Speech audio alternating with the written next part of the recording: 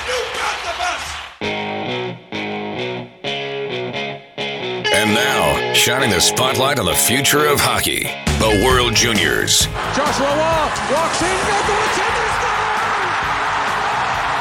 Dylan Gunther, golden goal in Halifax. Major Junior. This is Logan Stankoven. I play for the Kamloops Blazers. Hey, it's Matt Poitras from the Guelph Storm. This is Zachary Leroux from the Halifax Mooseheads. Nathan Gaucher. I play for the Quebec Remparts. Hey guys, this is Ty Nelson from the North Bay Battalion, and this is the Pipeline Show. NCAA. This is Ryan McAllister for the Western Michigan Broncos. This is Wyatt Kaiser from Minnesota Duluth. This is Brock Faber from the University of Minnesota. The NHL Draft. This is Adam Fantilli of the University of Michigan. This is Ryan Leonard. I play for Team USA. I'm Nate Danielson of the Brandon Wheat Kings. My name is Adam Guyam. I'm playing for Chippewa Steel. Hi, I'm Christian Sochin. I'm with the Seattle Thunderbirds. Hey, this is Jacob Fowler, goaltender for the Youngstown Phantoms. I'm Connor Bedard for the Regina Pats, and this is the Pipeline Show. And more. Bring it! This is the Pipeline Show. Well, great weekend, everybody, and welcome to another episode of The Pipeline Show. My name is Guy Flaming, and I really appreciate you downloading this week's episode, or if you're a regular listener, thank you for continuing to come back. If you're a supporter at Patreon, honestly can't do the show without the support from the patrons. If you'd like to become a patron and enjoy perks like early access, go to patreon.com/thepipelineshow and see if it's a fit for you. Couple of bucks a month US, or less than that if you subscribe on an annual basis. You get a big discount there. There's also 7-day free trials. I encourage you to look into that if you're interested. The Pipeline Show is brought to you by our title sponsor, Wilhauk Beef Jerky, because you can't win friends with salad. 3 Edmonton and area locations, Leduc, Spruce Grove, and West Edmonton Mall. It is Alberta's best beef jerky, and I dare say it's the best beef jerky I have ever had. Easily. I can say that easily, and I highly recommend it. You can go to their website at wilhaukbeefjerky.com, and they will ship your order to you anywhere in Western Canada. This week, it is part 4 of our WHL season preview as we've been going team by team across the league. It's a 22-team league. We did 5 teams in week 1, 5 teams in week 2, 6 last week. A little math for you, that means 6 this week as well. So another absolutely overstuffed show. I think you're going to really enjoy it. Let's get to some news and notes before I tell you which teams are in the spotlight this week. Well, the CHL, the regular season gets going not this weekend, but next weekend. Here's what's been happening in the exhibition schedule, though. In the Western Hockey League, Berkeley Catton has overtaken the preseason scoring race. He has 9 points in just 3 games. Diego Battazzoni from the Portland Winterhawks is next. He has 8 points. And Connor Roulette also has 8 points. He's now with the Spokane Chiefs, playing on that top line with Berkeley Catton and Chase Berthollet. That should be one of the top scoring lines in the entire Western Hockey League. Should be pointed out, Jagger Firkus only played 1 game in the preseason for Moose Jaws. He's off to NHL camp with the Seattle Kraken. 1 game, 6 points in that 1 game. So that's a pretty nice debut for him. Zach Benson also 5 points in just 2 games that he played before going off to Buffalo's camp. And when it comes to goal scorers, 3 players have scored 4 goals thus far, Zach Benson being one of them. Josh Zakreski of the Portland Winterhawks has 4 goals in 3 games. How about this one? Shea Van Ohm, former Edmonton Oil King, traded to Kamloops last year. He's got 4 goals in 2 games. This is a guy who always seemed like he had some skill and some talent. Was playing further down the depth chart here in Edmonton because obviously they were going for it. And 2 years ago when he was here, he was a very young player, so he was, a 4th liner. Some nights he didn't play. Well, now it's right in his wheelhouse, and he is looking good here in preseason. We had John Keane from the Blazers on a couple of weeks back, and he said he's looked really good in camp. So we'll see Shea Van Ohm maybe taking his game to a whole nother level here with the Blazers. In the Ontario Hockey League, Carson Raykop leaves the OHL in scoring. 4 games, 11 points for Carson Raykop, and I would assume that he has left the team at this point and is off to Seattle Kraken camp as well. Matthew Sopp from Kitchener with 9 points. Luke Misa with the Mississauga Steelhead has 7 points in preseason. Martin Misiak, who was the first overall pick in the CHL import draft, played last year in the USHL with Youngstown. He has 6 points in 3 games for the Erie Otters. We know that the Q started earlier with their exhibition schedules. They've got 6-7 games under their belt already. Yuri Klima leads the way with 11 points in 7 games. Alexandre Blaise has 11 points in just 5 games. Let's jump over to the Alberta Junior Hockey League as regular season gets going tonight. It's now Friday, September 15th. Full slate of games. But a quick look at the preseason schedule, the exhibition season. The Bonnyville Pontiacs 5-0. Benoit Pouliot, the head coach in Bonnyville, joined the organization in September last year. He's actually signed an extension, so he's going to be with the Pontiacs for the next couple of years beyond this. Well, he's got the team looking good so far. Outscored their opponents 27-8 in the exhibition schedule. The Brooks Bandits also go undefeated. Only played 3 games, though, because they were over in Sweden in that showcase tournament over there, which they won and were undefeated there. No surprise to see the Spruce Grove Saints with a 5-1 record in the exhibition. So were the Whitecourt Wolverines and the Sherwood Park Crusaders. I don't know that anybody expects the Calgary Canucks to. Can they keep this pace? They were 6-1 in the exhibition. We'll see. I think it's been a while since we saw one of the Calgary-based teams, and they are now the only Calgary-based team, have been for a few years, but it's been a while since they were a real factor. Meanwhile, exhibition not good for Fort McMurray or Canmore. Both of them go winless in the preseason. But preseason's done. Doesn't matter anymore. It gets going for real tonight across the AJHL. USHL exhibition, just a couple of 2 or 3 games for most teams. Joe Connor from Muskegon has 6 points in 2 games. Cameron Briere, 5 points in 3 games. He plays for Tri-City. Undersized Max Swanson with Fargo has 5 points in 2 games. Some guys getting off to a pretty good start here, but the USHL just getting underway. How about the regular season in the North American Hockey League? They're playing the Showcase in Minnesota. Some teams have played 4. A couple of teams have played 5 games. Most have played 2 or 3 so far. The Rhinos of El Paso with a 4-1 record to begin.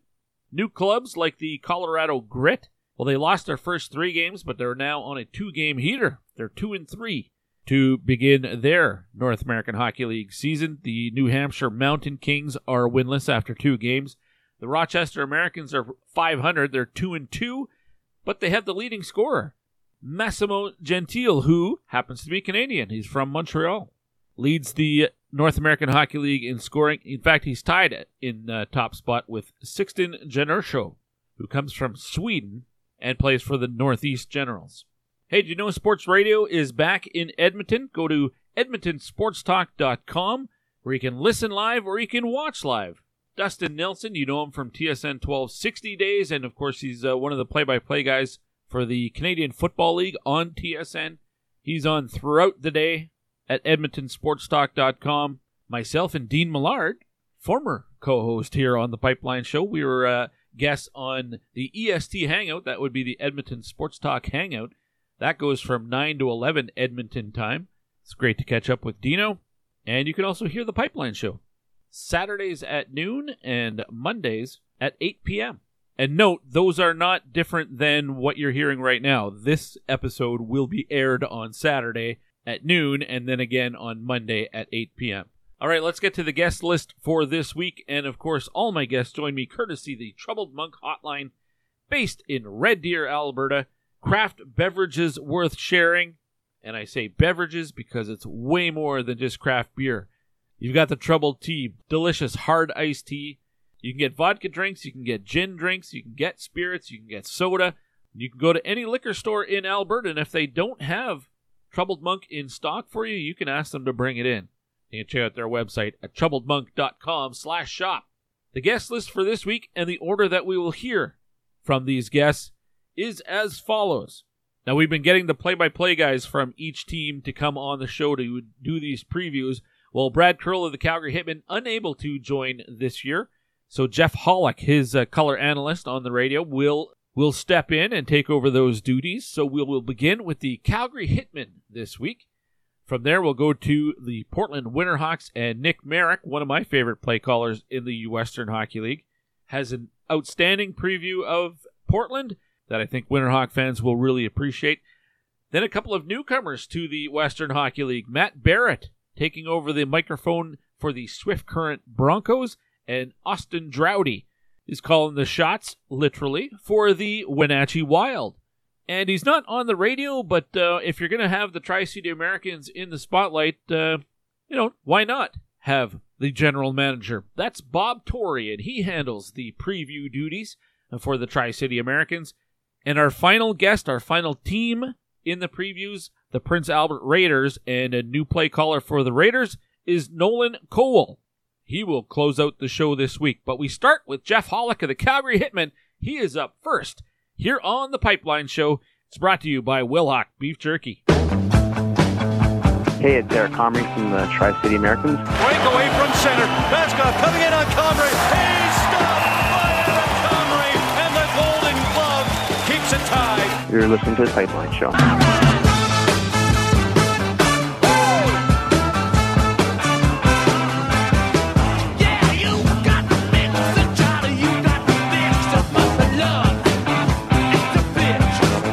Trevor is lonely. Yeah. So Trevor threw a big party and served salad. Nobody came. Mike is also lonely. Yeah, it sucks, man. So Mike threw a big party and served Wilhock beef jerky. Go Wilhock! Go Wilhock! Everybody came! Wilhock beef jerky, because you don't win friends with salad. Wilhock is the home of Alberta's best beef jerky. In Leduc, Spruce Grove, and West Edmonton Mall. You're listening to The Pipeline Show with Guy Flaming. Excellent! We are back on another week, final week here of the team-by-team WHL season previews, as we've been doing this for the last 3 weeks, and we've got 6 teams left to go. We're going to begin this week with the Calgary Hitmen, and of course, a reminder, the Pipeline Show brought to you by Wilhock Beef Jerky. It's Alberta's best. You can get it in 3 Edmonton and area locations, but save you the drive. Go to their website, wilhockbeefjerky.com, and they will ship it to you anywhere in Western Canada. All right, down to Calgary now as the Hitmen and the Oil Kings connected this past weekend in a preseason game up here. The Hitmen won that game 4-3. But to talk about the Hitmen roster, now we've been getting all the play-by-play guys on, but Brad Curle's a little busy farming right now, so we're upgrading. We're going to get a ratings boost because Jeff Hollick is my guest as we kick off the previews this week with the Calgary Hitmen. Jeff, welcome back to the Pipeline Show. How are you?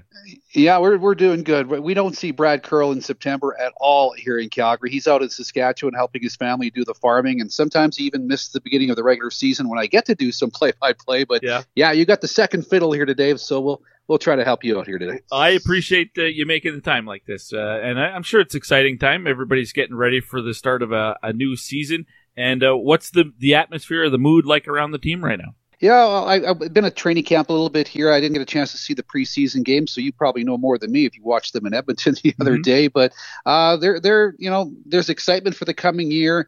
They got a lot of young players, and they're not building towards a championship this year. But, the excitement is there. They're really excited about the young guys they have coming up. And it's been quite a battle for the last couple of spots on the roster. So I'm looking forward to seeing what the final decisions are going to be made here in the next 7-8 days. How do you think a change at the general manager position is going to change things or affect things on the ice? And maybe for casual fans who weren't aware, maybe update them on what happened. Yeah, Jeff Chenault, who was the general manager for 5-6 years, parted ways with the hockey club a couple of months ago. Didn't happen right after the regular season, so I'm not sure what happened, in a couple of months after. Usually when you hear that, the person that's leaving eventually gets a pro job somewhere, but I haven't heard what happened there. But, a couple of years ago, they added Gary Davidson to the scouting staff, the management staff, and all that. He guided the Everett Silvertips for many years, and he joined the hockey club a couple of years ago. So he's got the experience. So now he'll take over that role, not officially as the general manager, but the director of hockey operations. So I'm not sure what his philosophy is. I'm looking forward to talking to him more one-on-one. I know with Jeff Chenault, I spent 15, 16 years with him when he was the owner and general manager of the Kootenay Ice. So I really know his philosophy. 22 players on the roster. He doesn't want big rosters. He wants everyone to play. He wants the young guys to play all year, because if you can't, play in September, October, how can I count on you in March and April? So those are some of the things that I know Jeff Chenault was all about. With Gary Davidson, I don't know a lot of his philosophies. If he, what he feels like for young guys, if he likes to make a lot of trades, but boy, his track record is pretty good when it's time with the Everett Silvertips. So different that way for the hockey club this year. The coaching staff is the same with Steve Hamilton. They do have a new assistant coach in Don McGilvery, who has a long resume, most recently the head coach of the Brandon Wheat Kings. So a lot of experience added over the summer with those kind of changes that way. Is this the first year the WHL hasn't had a Chenault in the league? Yeah, I was thinking the same thing. Other than the trophy, which is handed out to the WHL championship, in March, April there, May actually.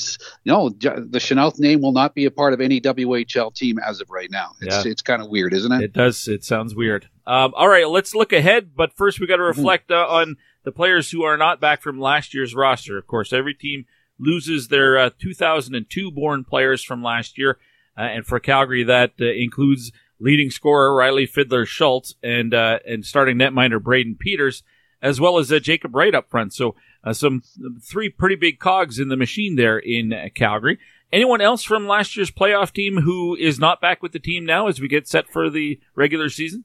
Yeah, there's a couple of guys that are still in WHL. They traded 19-year-old forward Brandon Wynot to the Tri-City Americans for a draft pick, and also traded 20-year-old defenseman Trey Patterson to Seattle for a draft pick. So those guys are still kicking around. They had a few other players, like Heward was there, former Edmonton Oil King, no longer with the hockey club. So a lot of players have moved on, but not as much as some other teams. You mentioned the three key guys that lost. You lose your number one goaltender, who's been their number one goaltender for 3 years, and their number one centerman, who's been in that role for 2 or 3 years as well. So every team loses key pieces, but for Calgary, those are a couple that have been in key roles for a couple of years there. All right, well, let's focus on the roster in the here and now. And I guess it's fair to say going into camp, probably a bit of a question mark with the netminding, because Ethan Buenaventura is a good goaltender, but he's never had to be the starter. So I think it's fair to say there's at least some question whether he can carry that load. And I believe Alex Garrett is still with the team right now.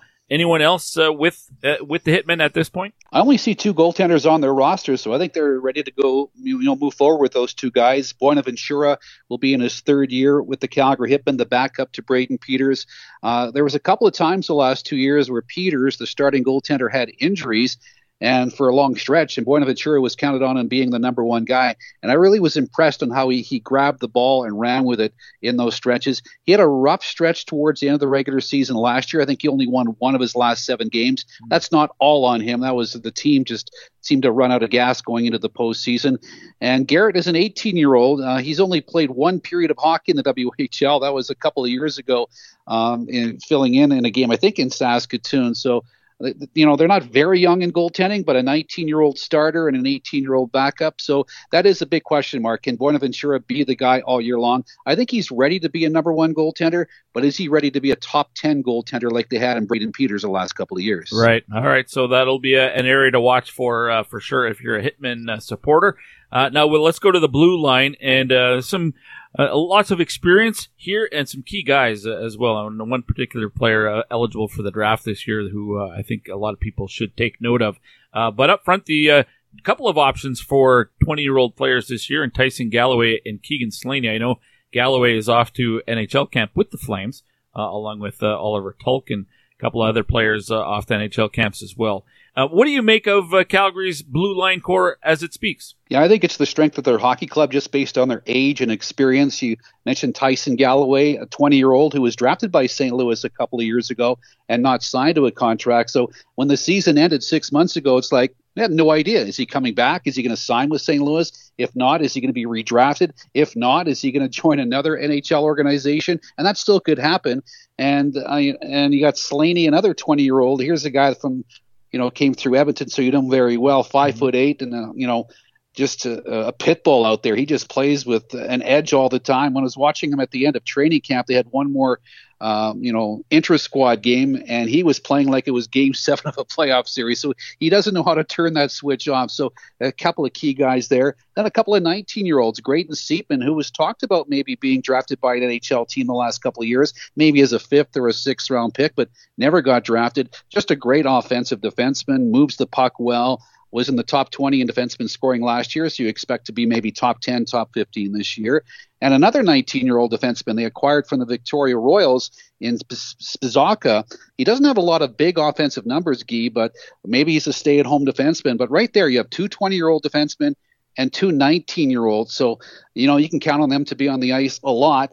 And then you got Carter Yakinchuk. Because of a late birthday, he's going to be drafted this year in his 3rd full year in the WHL. And here is a guy that just exploded the second half of last year. If the NHL draft was to be held today, and I know you talk to way more people than I do about the draft, Guy, but there's talk of a 1st round pick, late round pick right now, but maybe we'll move up as the year goes on. But, so there's your 5th defenseman if you look at it as based on age. And then you include Dax Williams, who was a rookie last year. He's 18 years of age. So you got 2 20s, 2 19-year-olds, and 2 18-year-olds, all returning with WHL experience.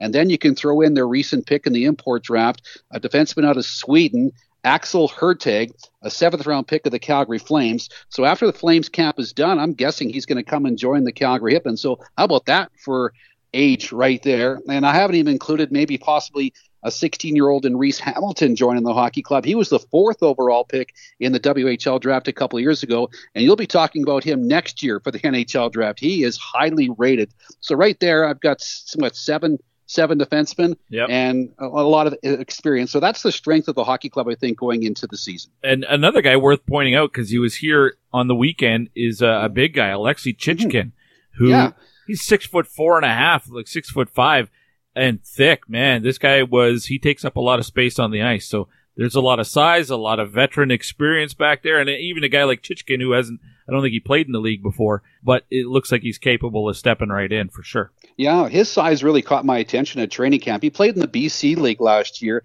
and when I saw his size, 6'4", 6'5", I thought, well, if he can skate, he's got a chance. He looked pretty good on the ice. I didn't see enough of him, Guy, to have an impression whether or not he'll make a hockey club, but yeah, that's another added bonus to your roster for an 18-year-old that pretty well came out of nowhere. And just to go back to Yakimchuk for a second, he's been a standout in this league for, well, certainly last year, but there were times in his rookie year where I was like, oh, that's a guy who seems to know what he's doing out there, and that's when he was 16 in his 16-year-old season. He's a really intriguing player, and I think he's up to 6'3" now. He's got to be closing in on 200 pounds. He is he's the real deal. Yeah, when he was a 16-year-old, I called him a riverboat gambler because he would just take chances. He would just jump up on the rush, and the coaching staff encouraged that.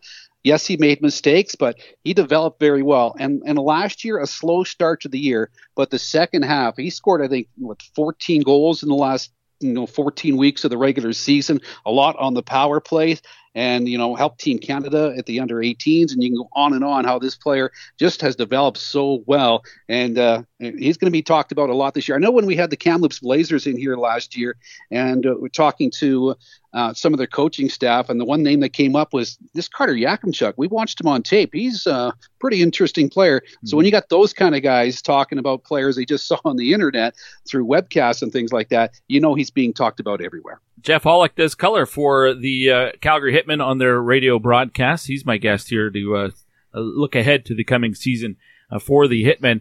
All right, well, let's go up to the forwards, and one notable name for sure, Sean Chagall, who drafted by Anaheim, but again, not signed. But he is off to LA Kings camp, so that's interesting, going to their arch-rival team down in California. But how would you describe this forward unit overall? If the defense is the strength of this team, what do you make of the forwards? Yeah, they're very young on forward, and this is a hockey club the last couple of years that didn't have enough skill. I compared it to a football team. You watch a lot of football, right, Guy? Sure. So Calgary was a team to me the last couple of years that would get the ball at their 20-yard line and take 16 plays to drive down the field and get a touchdown. and the other team would have a Patrick Mahomes in 2 passes, they would score a touchdown. Right. So everything Calgary had to do to score goals last year was to outwork the opponents, generate chances. The skill was there. It's not like you and I were on the ice ski. I'm not saying Calgary didn't have skill, but just didn't have the skill the other teams had. But we saw the second half of the year, a lot of those young guys found that confidence and found the goal scoring, and they're going to need that this year. Sean Chagall, if he doesn't sign a contract with some pro team, he's expected to lead the hockey club. He had, I think 5 shorthanded goals a couple of years ago to tie for first in the league. He had a couple more last year. He'll be counted on to replace Riley Fiddler-Schultz in so many ways. Even though he's a winger, he can play center as well. But I don't see a lot of goals from their older players. They acquired Carter McAdams from Prince George last year. He's 19 years of age, so he got hurt too after the trade. So don't get a sense of how much production they'll get from him, but they're going to have to expect 25 goals from him. Marinkovic, another 19-year-old forward as well. He only scored 5 goals this year. He was a rookie that made the club as an 18-year-old, so can he take that next step? And then after that, you've got the youth that this organization is so excited about. Oliver Tulk, David Adazinski, Carter Wetch, and those guys, even though they're 17, 18 years of age, Guy, they're going to be counted on to play top 6 minutes, power plays, and things like that. So if those players take a big step this year, it's going to be a hockey club that doesn't need to drive down the field 15 plays like they had to do the last couple of years. Carson Wetch already getting some attention for the draft next summer as well, right? Yeah, I'm hearing early, mid-round, second-round pick, but he's a player I think as scouts watch more. Maybe we'll move up to a late first-round pick. I really like his game. He's got speed. He's got a great shot as well. He's comfortable on the power play doing one-timers when called upon. And the one thing that stood out about me with Carson Wetch as a 16-year-old rookie last year, there'll be a lot of 2-on-1 breaks where he had the puck. And if I was 16 years of age, I'm passing that puck. I'm a new guy. Why am I taking the shot? He wasn't afraid to take the shot, scored some great goals, and the confidence was there in his own game and his ability to finish as well. So Carson Wetch is a name that you're going to talk a lot more as the year goes on, Guy, as you do your draft profiles. It'll be interesting to see how high he can move up from where he is right now. Yeah, 3 points at the Holinka Gretzky Cup this past August for Canada. Playing in that tournament. And I thought he looked great here on the weekend as well. And so did another player who'd be a rookie this year, I believe, in Keats Fawcett. Is it Fawcett or Fawcett? I'm not sure, but he looked really good. Scored a great goal, actually. They ended up being the game winner. Boy, that's a name I've seen a lot. He scored a goal in each of their preseason games. I saw him a little bit at training camp, but didn't spend a lot of attention looking at him because he was never drafted. Didn't hear a lot of his name, as far as being a prospect Calgary can watch out for. But I saw a post-game interview with head coach Steve Hamilton after one of those preseason games, and he mentioned Fawcett's name. And when a coach does that, I'm going, he has caught the attention of the coach. So he might be a surprise to make this club as a 17-year-old. You look at his numbers, he scored, 15, 20 goals in each of his last couple of years. So here's a player that could come out of nowhere and make this club as a 17-year-old. So score in the preseason, it helps you stay around a little bit longer. Is there still a question mark in your mind going into the regular season now after exhibition just about to wrap up? So I guess we're a couple of weeks out. But is there still something that you're like, well, I'm not sure how this is going to work out? We got to take a little bit more of a wait-and-see approach to it. I want to see which players make the club as rookies. Like, I've got 16 players returning from last year, and then you throw in the defenseman they got from Victoria, you throw in the defenseman they drafted from Sweden, you throw in they need a backup goaltender. Suddenly that's 19 players. And if they go with 23, that leaves 4 open spots. And we already talked about maybe Fawcett making the club. There's another young player, a forward, Chase Valiant. I think he's going to make the hockey club. So now you only have 1 or 2 roster spots left. So who's going to make the hockey club? And as I talked about, a lot of experience on the blue line. Do they decide to make a move and trade a Galloway or a Slaney away and get a 20-year-old forward and try to balance the roster that way? So I think there's some question marks for me that way, whether Hurtig comes from the Calgary Flames camp, how does he look, and things like that. But I really think, I look at that defense, and if I have 8 guys there, can you move one of them to help your forwards down the line as well? So that's the one thing that's is kind of irking in me right now, and I can't wait for the season to start so I can fill in the blanks with a couple of those things. Well, last spring it was a third overall finish in the division, but a first-round exit in the playoffs. From a fan expectation perspective, what should they expect from this team this year? Where should they set the bar of, what would be reasonable for the Hitmen? Is it get into the playoffs and go from there? Do they want to be is this a team that thinks they can maybe contend for home ice advantage in the first round? Where do you see them? I think they want to be in that 4 or 5 spot, challenge for home ice advantage for at least the first round of the playoffs. I don't see them challenging for one of the top 3 spots in the division. I'm not really sure who are the top teams right now.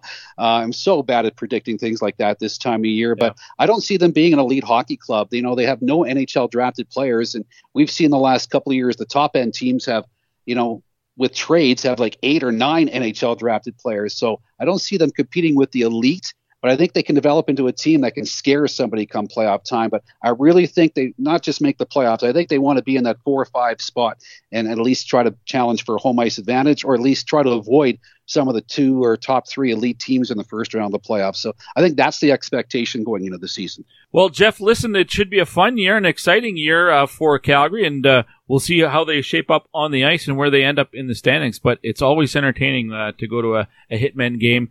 And certainly when the Oil Kings and the Hitmen get together, and a nice rivalry like that is fun to watch. And Jeff, I really appreciate your time. This was fun. I appreciate all the work you do covering the WHL, and hope you have a great year, Guy, and hopefully we'll meet in person one of these days as well. There's Jeff Hollick, the color analyst on the Hitmen's radio broadcast, alongside Brad Curle. What do you make of Calgary's chances this year and their roster? What do you think? Are they a playoff team? I've spoken with some people who think they could actually slip out. I like that blue line, though. As Jeff described, their forwards are young, but seem like they're capable, and there's some size and pushback in amongst that group. I think the biggest question mark is in net, and that's not to say that Ethan Buenaventura can't be a starter in the league. He just hasn't been yet. So he's got to prove that he can. If he can do it, then I think Calgary is a playoff team. If he falters, heaven forbid, there's injuries at that position, that could really put Calgary into behind the 8 ball. Let me know what you think.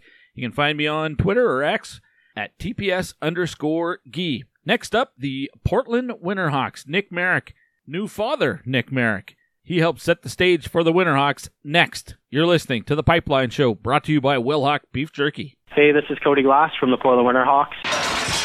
Gets the draw. Glass walking towards the net. He scores! First period hat trick. It's natural from Cody Glass. And you're listening to The Pipeline Show. Friday night I crashed your party. Saturday I said I'm sorry. Sunday came and trashed me out again. Passion, talent, development. NCAA hockey offers all that, and its players graduate at a 93% rate. Trevor Zegras. And they score on the lacrosse move. Jake Gensel. Gensel banks it towards the goal. He scores. Cale Makar. Cale Makar. He scores. Stars on campus before the NHL stage. Whether you're a fan or a player, nothing compares to college hockey. My goodness gracious me. Visit collegehockeyinc.com and follow at College Hockey. You're listening to The Pipeline Show with Guy Flaming. That's badass. It is badass. Really cool. Badass, yeah. Hey, we're back on The Pipeline Show with Guy Flaming, continuing to go around the WHL, getting ready for the upcoming season. Of course, the program brought to you by Wilhauk Beef Jerky. It's Alberta's best, and you can get it throughout Western Canada, which means my next guest won't be able to get it where he is, although they come to Alberta this year, so who knows? There might be one little package waiting for him in the broadcast booth. We'll see. It's the Portland Winterhawks, and that means Nick Marek, the radio broadcaster and new father, is on the Pipeline Show. Nick, welcome back. How are things? Guy, really appreciate it. Always great to chat some hockey with you. It's nice. It's a little break from the chaos at home. My wife and I she just gave birth to our first son. So he just turned 2 weeks old today. So we got the good pediatrician news. He's back to birth weight, and hands are certainly full here at home, but having a lot of fun just learning his personality, and obviously very excited to get back to kind of our more normal September routine with hockey beginning. Well, congratulations on that, and I'm glad that everything is working out well, and you get that learning curve. Life changes, that's for sure, but you're going to get to go on the road and have a break every once in a while, but your wife won't have that opportunity. That's actually a very good point. We're trying to work around that one right now, too, because I was thinking about that. Like, well, that little one extra night, like I better capitalize my sleep when we have a trip up to Spokane.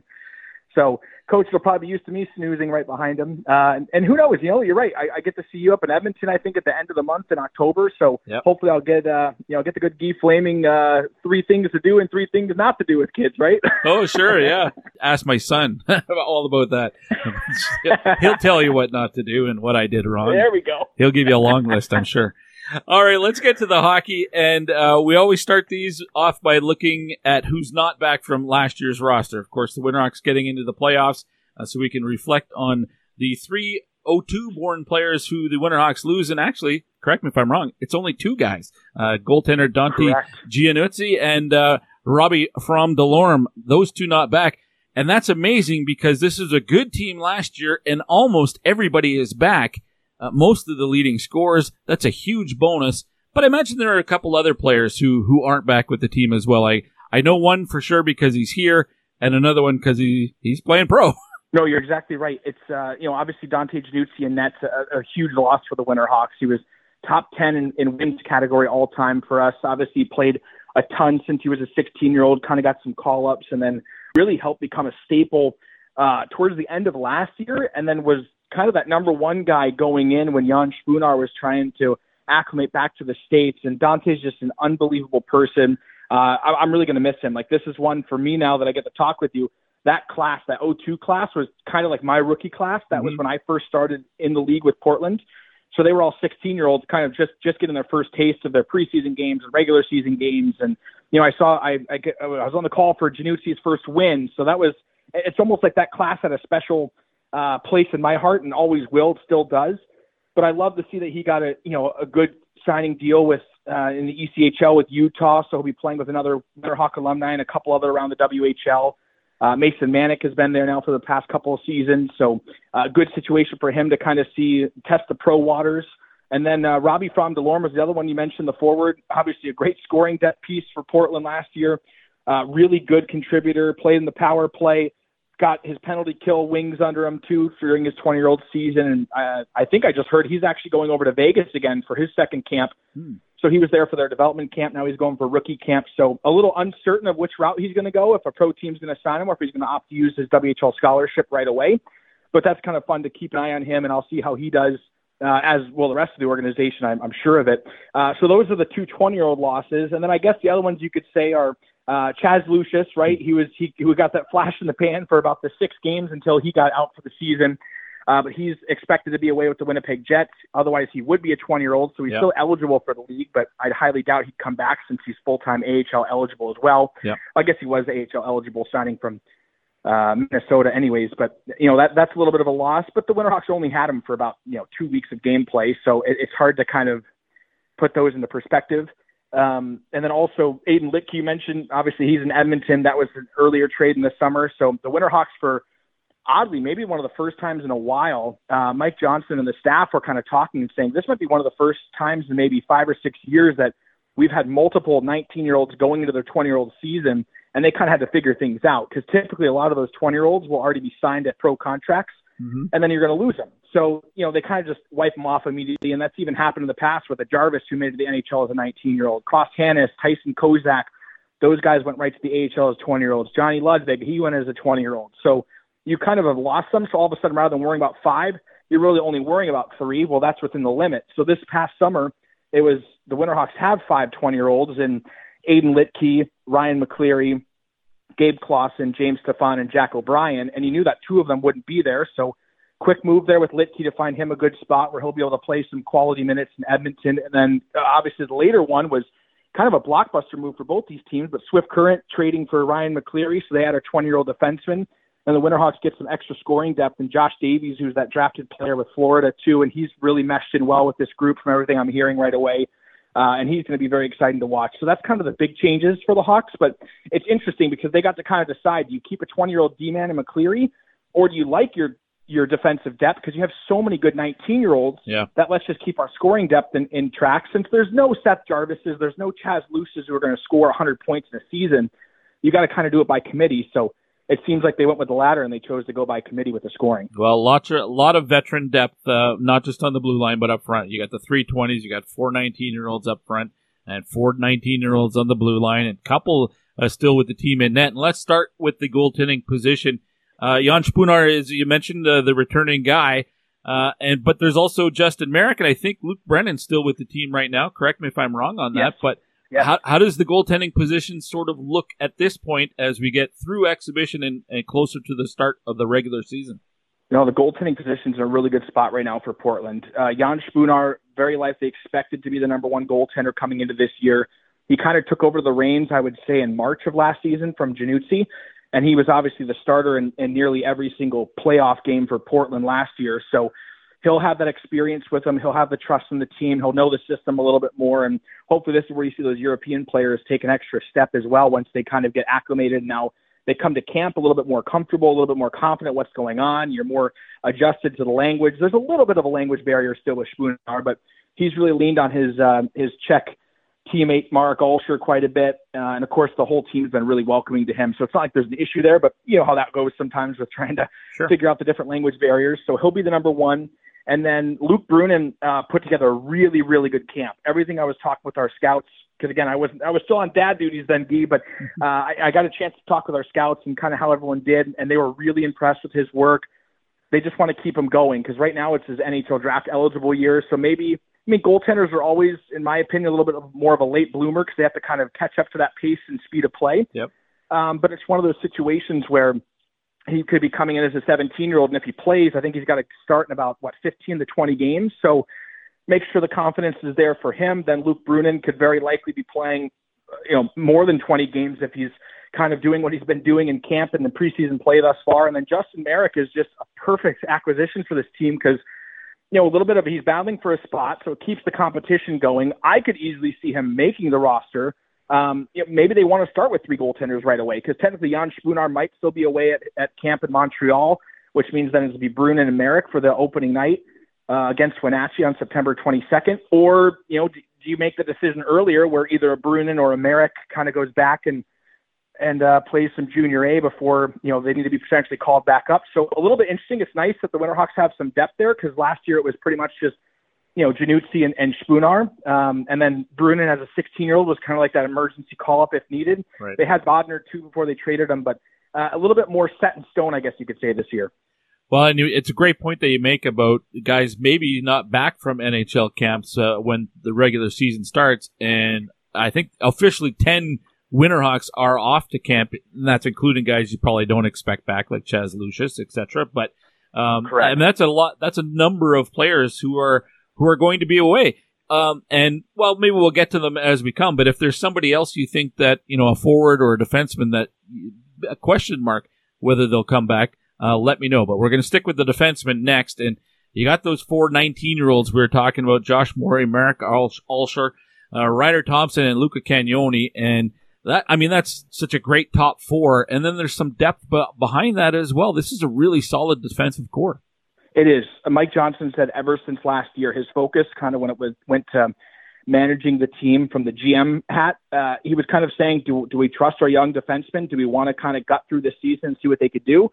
Or do we want to give them some help last year and, kind of make more of a push? And obviously when everything kind of unfolded with Kamloops hosting and then Seattle making big moves, it ended up kind of being, let's just trust our young guys. Like they're doing great. So there's no need to kind of rock the boat and change things up. And I think you're right. I don't know if any other team in the Western Conference is going to have as much depth as Portland will defensively. And I think that's very, it's going to be a key suit for them moving into this early part of the season, especially because you're going to have to rely on some of those depth pieces to play well, maybe in the first week or two, because if a Cagnoni, if an Alscher, if a Southern, if they aren't back from their NHL camps, technically it could be expected, then you're kind of losing 3 of your top 4. So now a Rhett Ravindal, a Josh Morey, and Alex Thompson, a Cohen Massey, who's going to be a 16-year-old or 17-year-old rather coming in. Like those guys will kind of get a little extra minutes to showcase themselves. But I'm very impressed with the defensive group. They have a really good demeanor. They're very close and well bonded. And you kind of hit it off the top, Key, when you said how many people are back on this Winterhawks team. That's what's most impressive because the Hawks did so well last year, and they at least got to make it to a round 2 performance where they faced the Memorial Cup team in Kamloops. Mm-hmm. They got to see what it was like. And then when you get essentially, I don't know, let's say teams have 26 players when they get all their affiliate call-ups and stuff for the playoff run, 24 of those 26 guys are back. So that could be a big X factor for Portland because they didn't have as much turnover. So now they could hopefully just pick up where they left off and take that next step. And I think that's the big question for me right now is, like, who's going to take that big step going into this next season? Cagnoni was on the first power play unit. I'd expect him to stay. Ryan McCleary is the one big missing piece on defense because you had to trade him with the 20-year-old situation. Mm-hmm. So now is an Ulster going to step in there on the power play too? Is a player like Southern going to be the main quarterback? Are they going to go with 2 defensemen? Do they want to just do the 4 forwards, 1D? So there's a couple personnel questions that I'm sure Kyle Gustafson will work out with the power play personnel. But confidence-wise, I mean, that unit's got to be through the roof. And in terms of players signing, I think the only one to question would be Ulster right now because he technically did sign his ELC with Florida, but only a 19-year-old. So I think the organization obviously still very well expects him back. It's just obviously whatever Florida wants to do there. Yeah, no rush. And he's going to play a lot and play probably well into the spring in Portland. So if you're Arizona, why would you not send him back? I agree.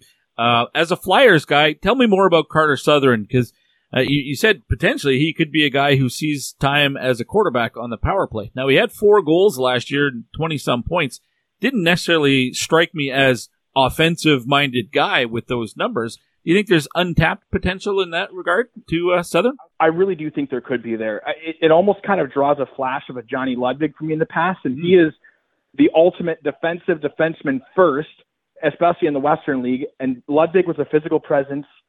Southern's a physical presence. They probably have, they're the best hitting D-men back there too. They do a pretty good job in the defensive zone. And then all of a sudden, Ludwig went from like that same situation. He had about 4 or 5 goals. Then all of a sudden, he had 17 goals. Right. And I think a lot of that was just because of minutes that were given to him because different defensemen graduated. So I'm almost expecting some of that same with the minutes that McCleary had. It very well may well float to Southern. And he's been playing all last season with Cagnoni. So 2 guys that got drafted in the same year within 15 picks of each other between round 4 and 5.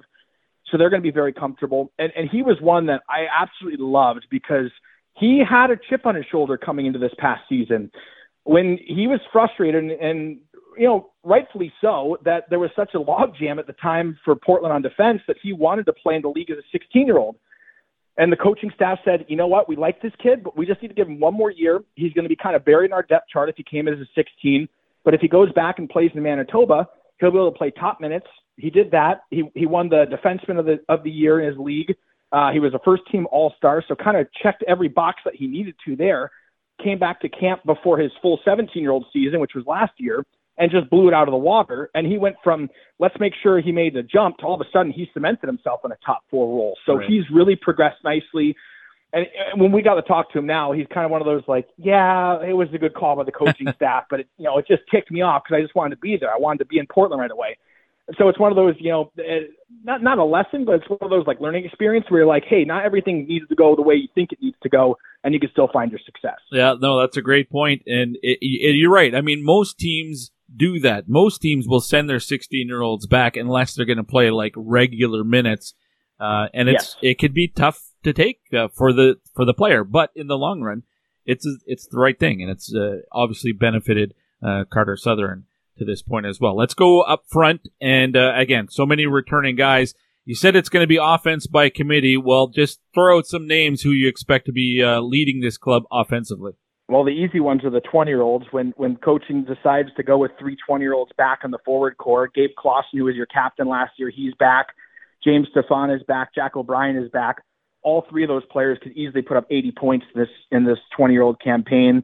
A few of them, I think, especially Clausen and Stefan with their shooting, they're easily eligible for 30-plus goal seasons.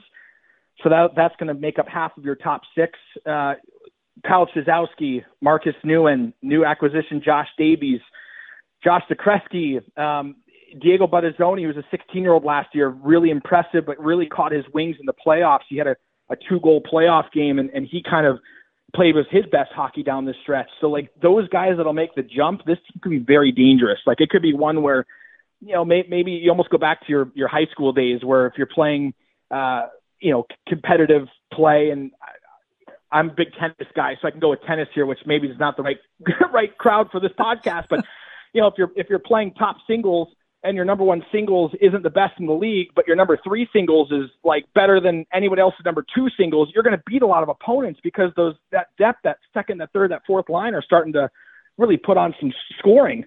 So it's kind of a similar situation for Portland where they could really do some damage there. And there's so many names that I think this is kind of the year where last year it was like, well, I hope Zakreski can make that jump and be in the top 6.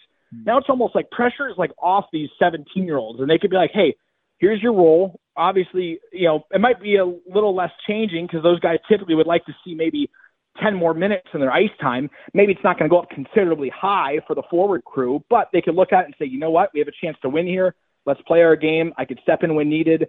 I'll play on the penalty kill. I'll do my power play role. You just kind of play your roles and things go well. But it's interesting. Like, I honestly think there could be a ton of 20-goal scorers this year in Portland, which will be very unique, especially for the Winterhawks perspective, because they're kind of always used to having one true leader up there who could pretty much be relied upon to, hey, this guy's going to put up 2 points a game on average, and then everyone else kind of falls in line. And this one's going to be more of the scoring race will be fun, put it that way. It seems like from the outside looking in that you're going to have top 2 lines, and there's probably not going to be a whole lot of difference between those two, those 6 guys up there, and you can maybe interchange them a bit.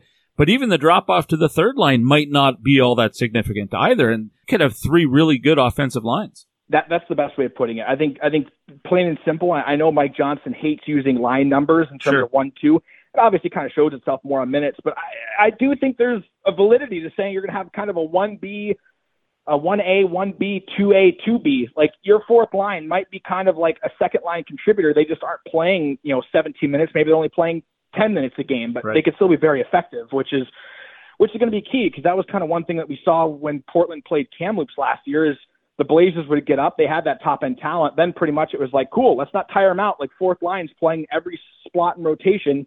So when it was, it's like, all right, fourth line's turn, let's get them out there. And then it just tires teams out. So Portland kind of take that approach and win games by marathons, then that might be a big key to their success. Nick Marek is my guest, the voice of the Portland Winterhawks here on the Pipeline Show. Just a couple questions left for you, Nick. And you kind of mentioned it before that, I said, is there one storyline or one question mark with this team now that we're into the exhibition schedule and getting closer to the regular season? One thing that you're still sort of waiting to see, you have a question, you're still needing to get that answer? That's actually a great question, Guy. This is probably the one part it's negative to me not being there in person for some of this camp play.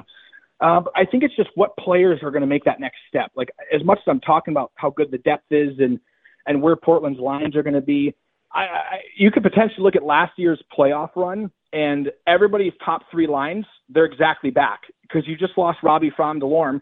So in theory, you could just slot in Josh Davies to his spot in the lineup and nothing changes. So I think kind of the question there is you always expect somebody to make a little bit of a bump and maybe surprise you a little bit. I think there's some players who, from our scouts' eyes, have really, really stood out.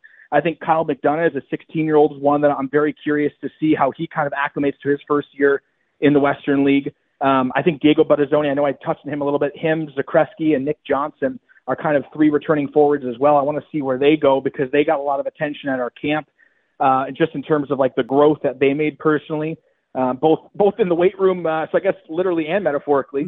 But those are the players that can kind of elevate your team. And all of a sudden, if they're making another step, it just takes a little less pressure off some of those 19 and 20-year-olds who are expected to score.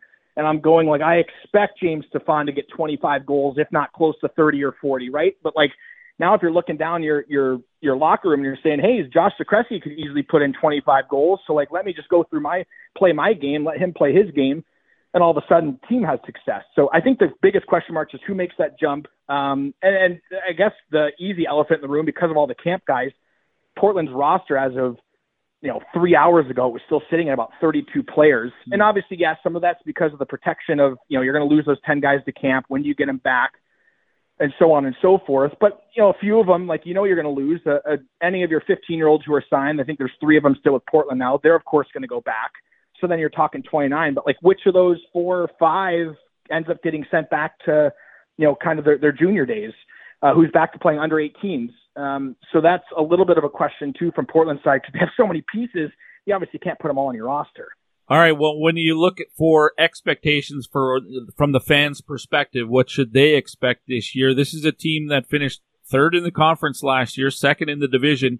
I think it would be unfair, even though Seattle is still looking good on paper, probably unfair to expect them to have 111 points again, and same with Kamloops. Yep. Whereas Portland returning so many guys, from my perspective, I don't see Portland taking a big step back, if at all, and probably expected to be better. What should the fans expect from the Winterhawks this year?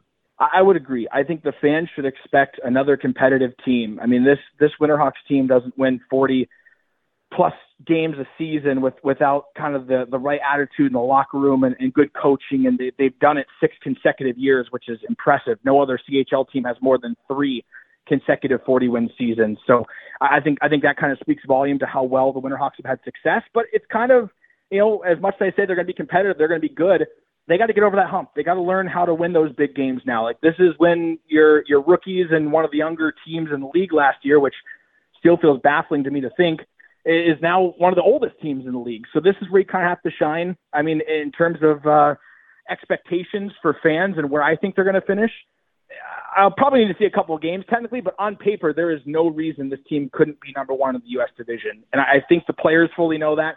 I think they want to go after that, but it also kind of comes with a balance. As much as it's in the locker room, you got to make sure you have the right mentality and you aren't thinking, oh, we're just going to be guaranteed this championship. We don't need to worry about anything. Nobody's going to contend. Like Seattle, Wenatchee, Everett, Spokane, Tri-City, they're going to fold over every time that's not true. Mm-hmm. So you still got to do your job.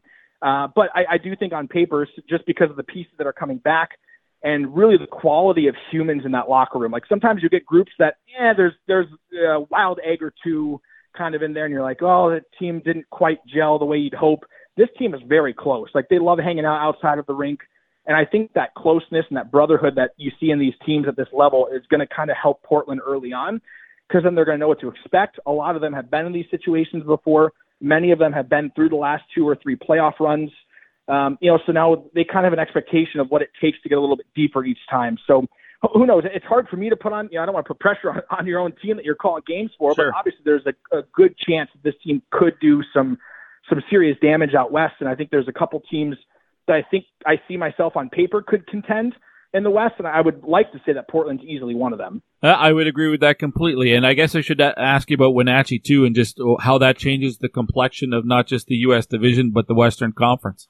Oh, Wenatchee is easily the wild card in the room, because it was one where when you switch from east to west, the scheduling gets changed. You had all that fiasco in the summer about trying to get teams different schedules and slot them in quick, and in a way, this is the funny part. Portland last year got to see a Kamloops team without all their superstars because they were still at NHL camps. And Portland won that game 3-0.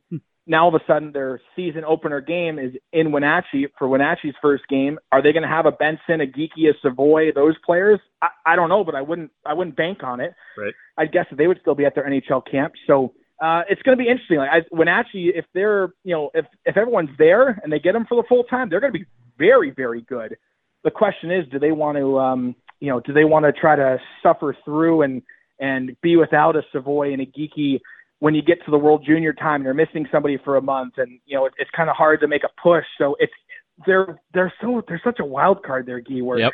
I think early on they're going to be sensational, and it's going to really help that fan base too, and kind of understanding the Western Hockey League, because they've been such avid fans in the BCHL for many years and the NAHL before that. But now it's just a different level of hockey, and it's treated a little differently. So it'll be kind of fun to see what they do. But I think we'd be silly to say they wouldn't be contending towards the top of the U.S. division, especially with the roster they have. So a lot of it's going to depend on what they want to do from the management perspective. If they want to try to get some of those pieces back, if they think they have a competitive enough team where they can go into the playoffs with the current roster and make a few changes. Obviously, they aren't too far off because they got some superstar talent. So I think the next year or two is going to be very fun to watch Wenatchee and their kind of growth as they, get their feet wet in the WHL. Nick, this has been tremendous. I really appreciate your time. Go back to put your father hat back on and get back to work there. There you go. I probably got a poopy diaper to change upstairs, but appreciate chatting with you as always. And now that we're getting closer to the season, I'm almost back in the office. I'm going to have your pipeline show on kind of queued up here for the next 4 hours of content to get me back up to date with all these teams. So I really appreciate the work you're doing too. That's great, man. Good stuff. All right, friend. Talk to you soon. Thanks, Guy.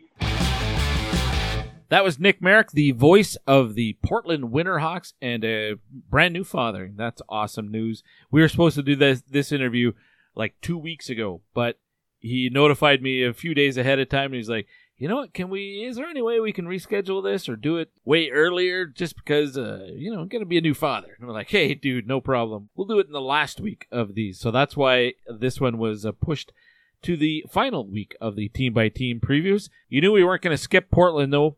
Always an exciting team. Mike Johnston knows what he's doing when he's putting together and coaching a junior hockey program. That's not a question. And that fan base in Portland, it's terrific. It's an arch rival of the Edmonton Oil Kings because they've met so many times in the WHL finals, but tremendous respect for the organization and for their fan base. Really enjoyed going out there in 2014, getting to travel with the Oil Kings and experiencing Portland. It is a bizarre city. The residents of Portland know it and embrace it, and that makes it even cooler. We got more teams to get to, including the Swift Current Broncos, who are in the spotlight next. Mat Barrett, new play-by-play voice of the Broncos and newcomer to the Western Hockey League. We'll get to know Matt and that team next here on The Pipeline Show. It's brought to you by Wilhauk Beef Jerky. Up now to DeBrusque, gains the Tiger line, shoots, scored! Jake DeBrusque does it again in overtime! Hey, it's Jake DeBrusque of the Swift Current Broncos, and you're listening to The Pipeline Show.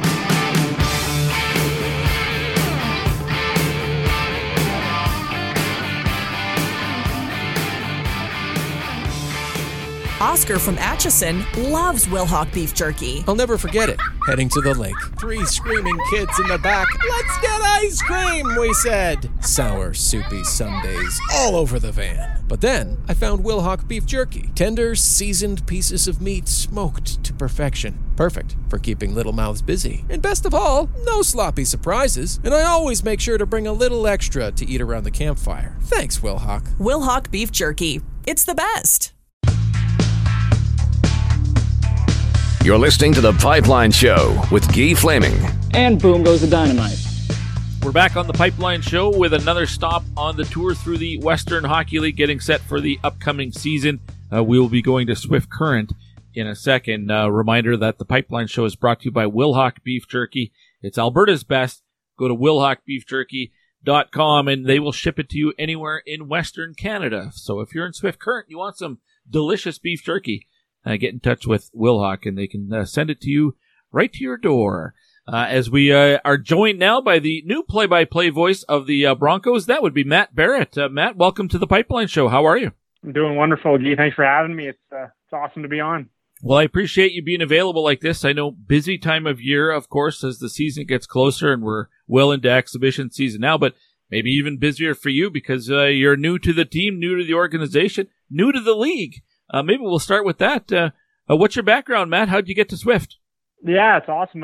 Born and raised in Edmonton, grew up watching, the Oilers and Oil Kings. The Oilers kind of through the decade of darkness, but yeah, kind of started getting into broadcasting in university and took a job with the Melfort Mustangs and have done play-by-play there for the last 6 years. And, now joining Swift Current, it's kind of a dream come true to be able to call games and be a part of a Western Hockey League club. And, just super excited and looking forward to kind of learning and meeting everybody and really getting into the season. Well, and you're joining a good team at the right time because I think people are expecting good things from Swift Current. Now, I would say I thought they underachieved last year. They missed the playoffs, and I think I was picking them to be second in the division. So, in my opinion, they fell short of expectations last year. So they I think underachieved, and I'm expecting something similar from them this year in a good way, and I hope they can reach their potential. Let's look at last year's the 302s that they lose from last year's team, and that would be 2 guys off the blue line in Sam McGinley and Mason Ward, as well as forward Drew Englot. Who else from last year's roster that ended the year, the regular season in Swift Current? They are not back this year, Matt. Well, you mentioned those guys, and then obviously Josh Davies up front is, obviously in that trade over to Portland where, we'll mention it, I'm sure, coming. It's still a very fluid situation, I think, with this club in the sense of, guys at camp are still battling for spots, and, maybe there's guys from last year's club that don't crack it this year. And I think there's still a lot to be seen and a lot to be determined.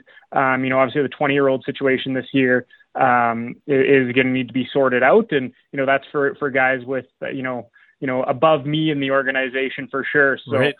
There's still some fluidity with, the roster and how it might look coming into the season. But, for the most part, it's those guys you mentioned, and then Josh Davies the other way. Those are kind of the ones that jump off the page to most people. All right, well, we'll get into the roster now, and you mentioned the 5 20-year-olds, and we'll get to those guys because there's 3 up front and 2 on the blue line. But let's start in net, and a couple of returning guys. Reed Dick, draft pick of the Boston Bruins, and Joey Rocha, who's coming up to Edmonton to take part at Oilers camp. And then I know there's going to be a couple of other guys around right now because those 2 vets are not going to be around to start with. So you got Cohen Tyson and Bernie Weston. But really, once the season gets going, it's Dick and Rocha, right? Or Rocha. Yeah, that's what it sounds like for sure, at least to start. And those 2 are going to be key for this club.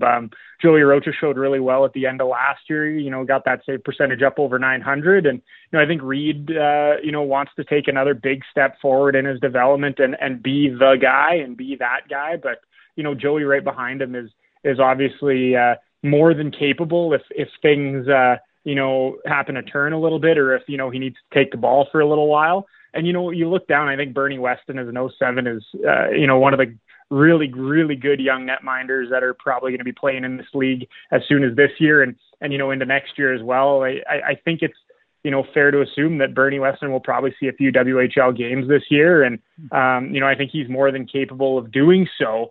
If things, maybe he doesn't see games if, health is perfect for both netminders. And then Cohen Tyson as well is just a huge, huge netminder. He's right around 6'4". So, there's options there in between the pipes for the Swift Current Broncos. And, but it starts with Reed and Joey for most of the way. And those guys are going to have to be key for this club. And then the decor in front of them is going to have to be good as well to make sure those numbers are looking good for guys like us looking at the score sheets. If it is a platoon system instead of, a clear-cut number 1 guy and a backup, that's not a bad thing. That means you got 2 guys who are pushing each other and trying to force the other guy to be better to earn those minutes. And from an organization standpoint, it's kind of what you want. Yeah, exactly. And I think this team has done extremely, extremely well over the last few years, drafting and developing netminders and listing netminders for that matter as well. You look at even, in the 08 class, Aiden Escott from the U.S. draft is a guy who looked really good in rookie camp this year. And, I wouldn't be surprised if we see him in the next couple of years as well. The goaltending pipeline for this club has been fantastic. And, I think the between the pipes looks to be pretty solid for this team in years ahead. Nice use of pipeline, Matt. I appreciate that. That's Pipeline Show approved for sure. All right, let's go to the blue line. The 2 options as 20-year-olds, Adam McNutt and Ryan McCleary. McCleary acquired by the team, so he's probably in a pretty good spot. But there's other blue liners certainly of note here as well. When you look at this defensive group as a whole, what stands out to you?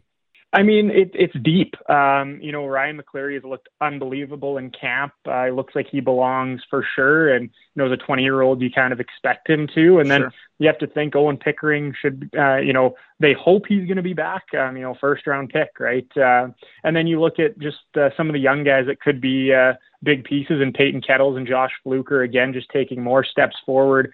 This club is well-versed on the blue line, with those guys that I've mentioned. Then Thomas Zieska out of Saskatoon, who they picked up, this summer, looks like he could be a really solid defender too. And then taking steps forward with some of the, some of the younger guys that are becoming older guys now, and like Sam Ward and Grayson Brzezinski, you hope they take steps forward and turn into a really deep defense core where they can throw out any pairing at any given time and trust them against some of the other teams, top 6. Is there a guy that maybe came to camp without a lot of fanfare and maybe under the radar a bit who sort of made a name for himself, at least amongst the blue line group? Or is it the group that was expected to be on the roster that is leading the pack? Well, if you want to mention Peyton Kettles, he's a guy that really has stood out. He's big and long and lanky and has a little bit of, snarl to him. But even like Grayson Brzezinski looks like he's taken a big step forward. But, if you go a little younger, Jackson Doyle signed here out of camp. And, he's played some exhibition games and looks like he belongs. So that's kind of nice to see for down the road for the Broncos, knowing that, there are some more guys coming when you might lose a guy or two in the next coming years. So, I think it's guys like that who have kind of stood out to me personally and looked like, hey, you know what, these guys have taken a step from what they might have been last year and look like they are really shoring up this D-core to make it, a little bit more helpful for the guys between the pipes. A lot of size. McCleary's 6'3", Brzezinski's 6'3". You mentioned Kettles, even though he's young, he's almost 6'4", and Pickering's a big guy. So there's a lot of beef on the back end for Swift. All right, let's go to the forward group up front. And again, 3 20-year-old options just up front. And Tyson LaVenture, who was acquired in the offseason. Caleb Rostock, who's a really solid player, and Braden Lewis as well. So there's some tough decisions for the management to make. Now, again, that's above your pay grade, so I'm not going to ask you about, who's the odd man out. I'll save you from that. But, you follow it up with Matthew Ward, who's been one of the team's best players for the last 2 or 3 seasons, can't get drafted. Obviously because he's 5'8", but he's playing for a contract at this point. And Josh Philman, who had such a strong year, had a 6-goal game here in Edmonton at one point last year. There's lots to like about this forward group as well. Oh yeah, I mean, this might be the most exciting piece of this team. You look at all just like the forwards that are going to take steps forward, and you mentioned it. Josh Philman might score 50 in his sleep this year. He's that good. Connor Vidston just looks like he gets better and better every year as well. Like the 04 group up front is excellent. And a lot of those 05s too are taking steps forward, as some may mention depth guys, but they're going to take steps forward too. And Brady Burney looks as confident as ever. You mentioned Matt Ward at 5'8", Brady Burney 5'8" too. There's some small guys here with uber skill and aren't afraid to go in the dirty areas as well. So I mean, there's a lot of depth and a lot of scoring ability and a lot of, ability to play with anybody, I think, in this forward group. And I think a lot of this forward group might have a little bit of a sour taste in their mouth, just like the rest of this group, after missing the playoffs basically by just a single point last year, when you look at the grand scheme of things. It's unfair for me to ask you this, but I'm going to ask anyway, so sorry. But, you weren't around the team last year, so I don't really expect you to have an answer, but maybe having been there long enough, maybe you're kind of getting an impression. But what went wrong last year? Why wasn't this team better? Why weren't they in the playoffs? Because they had the talent on paper to be there. Yeah, it's tough to say. And I think when I talked to Devin Prott, it's, hey, maybe we should have won a game back in, October or November that, we let slip away, and all of a sudden things look different come the last game of the season against Medicine Hat. And it's not a win and you're in type of situation, right? So I think it's just a matter of, thinking every game matters. Every point matters, no matter if it's September 23rd or March 2nd or right at the end of the season. So it's a matter of understanding that points matter no matter what time of the year it's in, and you don't have to put yourself in that position, come March, where the end of the season and you're up 1 point on Medicine Hat and they come into town and beat you and they take that last playoff spot. So, it's things like that I think you have to look at. And this team is definitely maybe a little angry at themselves, knowing that they didn't get there last year, and that sour taste is still there. And I think they've got a little bit more of a chip on their shoulder. And I think Devin Prott said in an interview, it might feel like a little bit of a boulder at times now. That's interesting. Well, a little extra motivation for a team never hurts. That's for sure. Yeah. Matt, is there a question mark that you had about the team coming into training camp that you're still looking for an answer for, or maybe something's developed here through exhibition as we get closer to the regular season? Well, I don't know if it's a hole that I've noticed at all, but you look at last year, and I think the goaltending, just seeing how Reed and Joey have performed in camp, and just seeing how well they've played, and they look like they're confident and ready to be those guys again. I think if you look outside this organization, I think that might be where people are looking and saying, are these the guys? And personally, I think they are. Just from what I've seen in camp, they look excellent, and adding to the D-core is just, makes the D-core better. You can never have enough really good defensemen.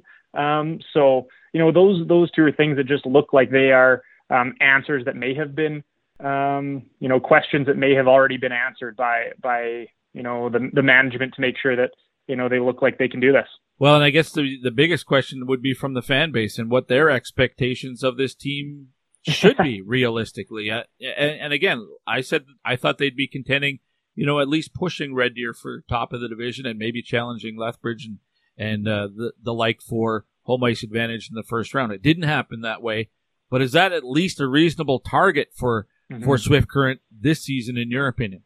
Oh, 100%, absolutely. I mean, I think you look at the division or the conference, I guess, and it doesn't feel like there's a true, dominant team like there had been in the past, Edmonton a couple of years back, right? So I think the division is anybody's game, and I think Swift should be, right at the top of the boards of people making predictions, because I think this team has the pieces to do it, and I think they're a little bit, ready to take that next step, as some people may have expected last year, this is the time for them to go and take that next step and be one of the top couple teams in the conference, and, hopefully get home ice advantage in round number 1 and, make some noise come the WHL playoffs.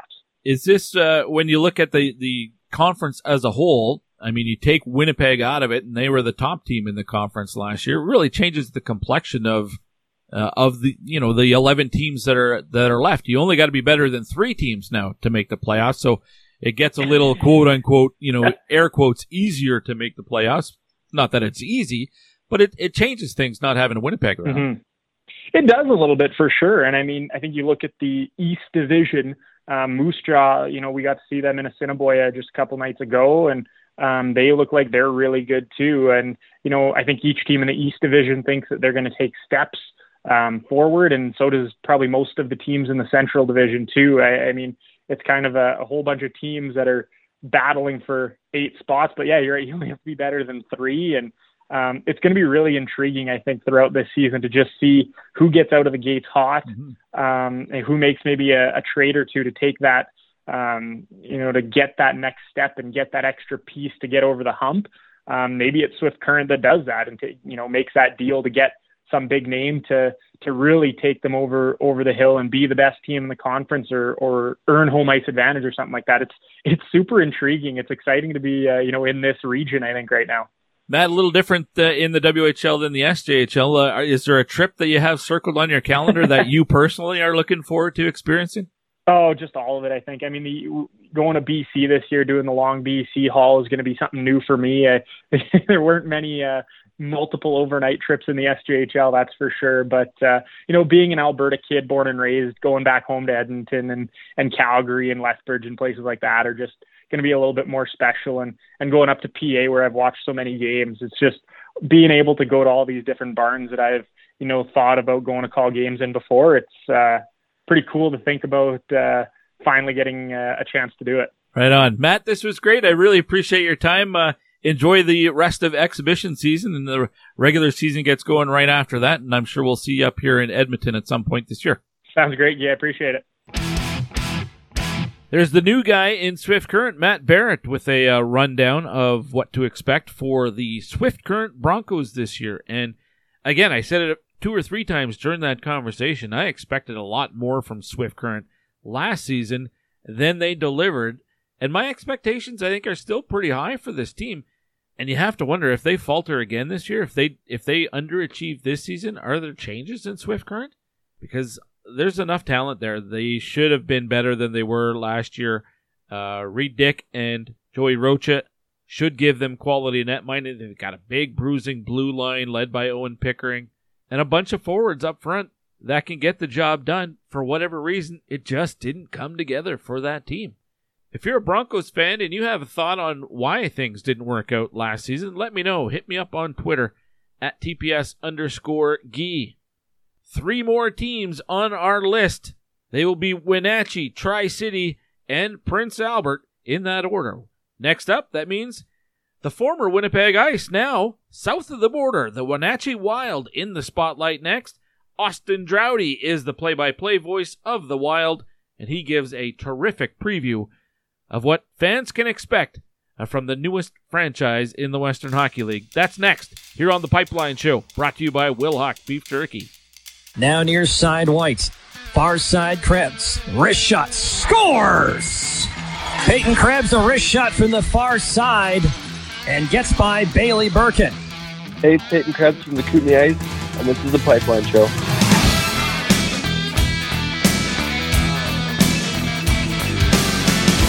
Get in town. We got fancy clothes. On team record, baby. You can tell your nose. There's a lot of people with disabilities that can't just go out and find a job. So we set out to create a business to fill those needs, one stick at a time. The Store Next Door Gift Shop is a Yarmouth-based manufacturer and retail outlet store. So we make great ideas that any of our employees come up with, and we reuse and recycle as much as possible. Our most popular item is probably our hockey furniture. We take broken hockey sticks and turn them into different products. We go through a lot of hockey sticks, a whole lot. Considering that it's only been a year and we're shipping internationally, I think that that's been a huge success. Most people's reactions are, wow, you do this here? We don't accept can't here. Everyone here learns in different ways, but we want to give everybody every opportunity to find exactly what works for them. There's nothing better than when a customer buys something and then one of our employees say, I made that. They have meaningful lives and build things they can be proud of and get a paycheck for it. I'm Amy Acker, and we change lives one job at a time. You're listening to The Pipeline Show with Guy Flaming. Want to go, pretty boy? Hey, we're back on the Pipeline Show with Guy Flaming as we continue getting set for the upcoming Western Hockey League season. We're going team by team, and in this segment, we're going to go to the newest location, not necessarily newest franchise, but newest location, the Wenatchee Wild, getting set to make their debut officially here in a couple of weeks, and we'll get down there and check in with play-by-play man Austin Draude in a second. But a reminder that the Pipeline Show is brought to you by Wilhock Beef Jerky. It's Alberta's best. You can get it throughout Western Canada by going to their website at wilhockbeefjerky.com. But, of course, I may have to provide Austin with some when he gets up here as the Wenatchee Wild will be making the trip to Alberta at one point this year. And, Austin, welcome to the Pipeline Show. How are you? Good. How are you? I'm doing terrific. Getting excited for the upcoming season. It was a long summer for Oil Kings and Oil King fans, of course, finishing dead last. But I imagine the excitement level is starting to pick up in Wenatchee, too, for this new experience with the Western Hockey League. I'll tell you what, when we announced the new team in mid-June, it was immediate excitement all across the community. We've upped our season tickets more than 50% over what they were last year. So wow. The excitement down here got started pretty quickly, and now that we're getting closer, it's only picking up that much more. And I imagine a lot of it has to do with it's a different league. You go from the NAHL to the BCHL now to the WHL, but a lot of the personality and employees, personnel around the team, including yourself, are the same, so that the fans of the Wenatchee Wild from the BCHL will have some sort of connection at least to the new team. Absolutely, we've brought on some new staff in the hockey ops department, but most of our front office staff, if not all of us, I think maybe other than one exception, is the same as last year with the BCHL team. So our fans are working with the same people in our front office that they've gotten to know and that they've been working with the whole time. Yeah, that community connection, I'm sure, goes a long way for sure. Austin, for our listeners, a lot of them won't know you unless they were big BCHL fans.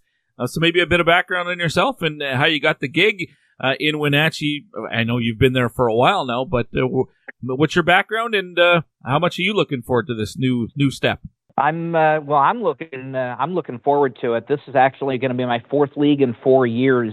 Jumped up American Tier 3 League to the North American League in 2021, working with the team in North Iowa, and came out here in October of last year after our play-by-play man Arch Ecker passed away in mid-September. So I got the job early October, moved out here late October, and got into the BCHL. Loved the new circuit. Loved getting to know the new group, and now I'm out here in the Western Hockey League. Looking forward to seeing what the talent brings and what the new level of hockey will bring and what it means to people here in Wenatchee. Are you ready for what the Western Hockey League bus schedule is like? I know you traveled throughout BC last year, but now you've got a lot further to go in this league. We'll have a couple of road trips that are further, but the travel for us is actually going to be pretty nice. The majority of our games will be in the U.S. division. So the majority of our road trips will be within 5 hours. Won't even need a passport for them. But we're going to have some pretty exciting road trips. We'll do 2 up to Alberta. So we'll break that Central Division swing up a little bit. But through BC and a couple of trips to Alberta. We'll have some longer trips, and I love to travel with these guys. These guys are the kids are always fun to be a part of as we go on the road and get to know these guys in that environment. Austin Draude, the voice of the Wenatchee Wild here on the Pipeline Show. Let's get to know this team, and maybe just a quick reminder for casual fans. Maybe you got some holdover Winnipeg Ice fans who are going to be following the team and just need a refresher on who's not back from last year's playoff roster. And the 302s that everybody loses for Winnipeg. See, now you caught me already. For Wenatchee, those 3 guys would be Owen Peterson, Connor McLennan, and Ben Zloty, 3 guys who were instrumental in the success of that franchise last year and over the last few years. Also not back, we know Carson Latimer is in Red Deer. We know Ty Nash is here in Edmonton now. Vlad Shillo did not return to the organization. Is there anyone else that I didn't mention who is also not coming back? There might be a couple of guys from last year who make it onto the AHL or even further this year. I think you mentioned Carson Latimer won't be back with us this year, and I think Carson. We've got a couple of guys who are actually headed, I think, to the Iowa Wild AAA team in the AHL this year. So we'll have a few guys that are not back this year from that 03 group, but. We got a lot of talented 03s who are still battling for those last 3 spots to stay on the team as the season gets going. That other Carson would be Carson Lambos, who will be with the Minnesota Wild's American Hockey League team. All right, well, let's get to know this club.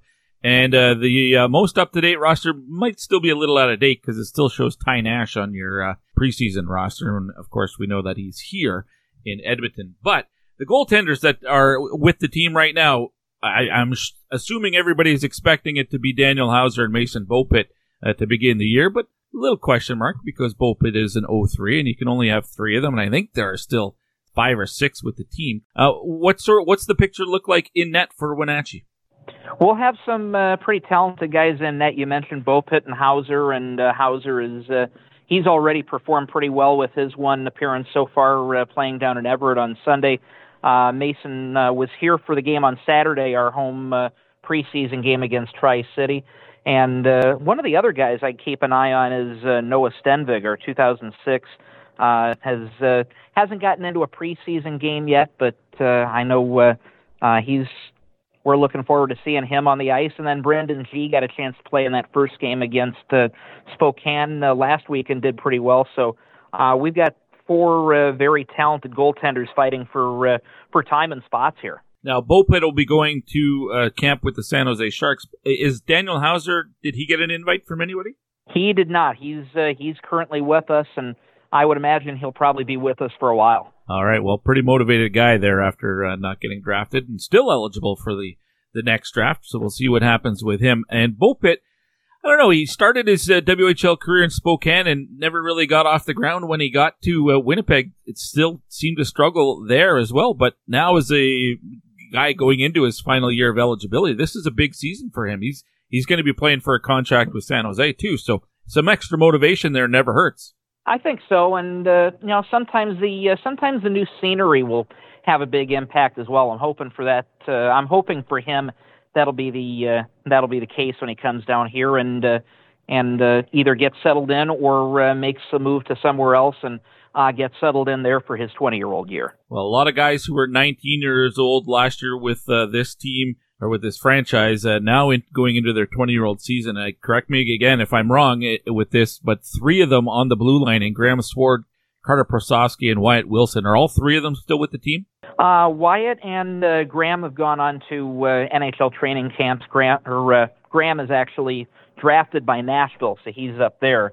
But Carter Prosofsky, for the time being, is with us, and he's only gotten on the ice a little bit as far as preseason game action is concerned. But he's looked pretty good on the blue line for us so far in that department too. All right. Now, Sword was drafted in 2022, not signed yet, as far as I know, by Nashville. So likely, unless he really shows them something, probably coming back, I would think. And that's going to make it a little bit. There's going to be some hard decisions, I think, for the organization to make. I know that's above your pay grade. I'm not going to ask you what they're going to do in that situation, but to have that much veteran experience for a team like that, that's huge at the junior level. As I'm sure you've seen over the last few years, the veteran players on your team are really the go-to guys. Absolutely, and to have 6 of them to pick from, 6 good leaders in the room to choose from, and only be able to keep 3 of them. It's no doubt our coaching staff and our GM, Bliss Littler, they're going to have some tough decisions to make, and it's the 3 guys who finish the cuts with our team. Yeah, they'll be well-earned spots. That's for sure. Now, one of the higher talented defensemen on your team is one of the youngest in Jonas Wu. We've already seen him in the league for a couple of years. He finished his rookie season, didn't play a ton during the regular season because he was so young, but was really good in the playoffs that year. And then last year, he took his game to a whole new level as well. And is one of the youngest guys, might be the youngest guy in your blue line, but he is so good, isn't he? Jonas he is really good, and I know he's been working hard in the off season to get even better. He's ready for year 2, and I know he's excited for the move down to Wenatchee too. Oh, really? Okay, well that's great. He's from Winnipeg. He played for Winnipeg, and then the franchise moves. You kind of wonder. At least I had a bit of a question about guys, what their response would be with the franchise moving like that. So some guys have really gravitated to it and embraced it almost. Yeah, absolutely, and his, he's got the family history in the WHL with his dad and his brother playing. His dad, I know, played over in Victoria back in the late '80s and early '90s, so he's got some family history over here. I think he and a lot of the guys are excited to make the move down here and play in front of a new crop of fans down here. What's the defensive core, the rest of the blue line look like, Austin? Can you describe maybe an overall sense of what we should expect from this team? Well, we kind of look down the roster here. One of the guys who really stands out to me is Ashton Cumby. He's got that big 6'4" frame. Yep. Probably might even still have another inch or 2 to grow in him, but 2005 born player. I think he's got some upside on the defensive end for us as well, and some younger guys. Just looking down the roster here with Carter Prasovsky, Graham Swore. These are some of the more experienced guys, but I think it's going to be experienced group on the blue line when you look at how things top out as far as the ages go, and they're going to have some good leadership to come along behind once those decisions are made as to which guys are going to be the 3 who make it through the 03 group. All right. Well, lots of sizzle on the blue line, but the stake is all up front. That is where the excitement is, and the marquee names. There's a lot of big names still with this team, assuming they all come back from NHL camp, and that's not a guarantee. But guys like Matthew Savoy and Connor Geekie and Zach Benson, they're leading the charge here for the Wenatchee Wild. I know Benson came to camp. The other 2 did not, correct?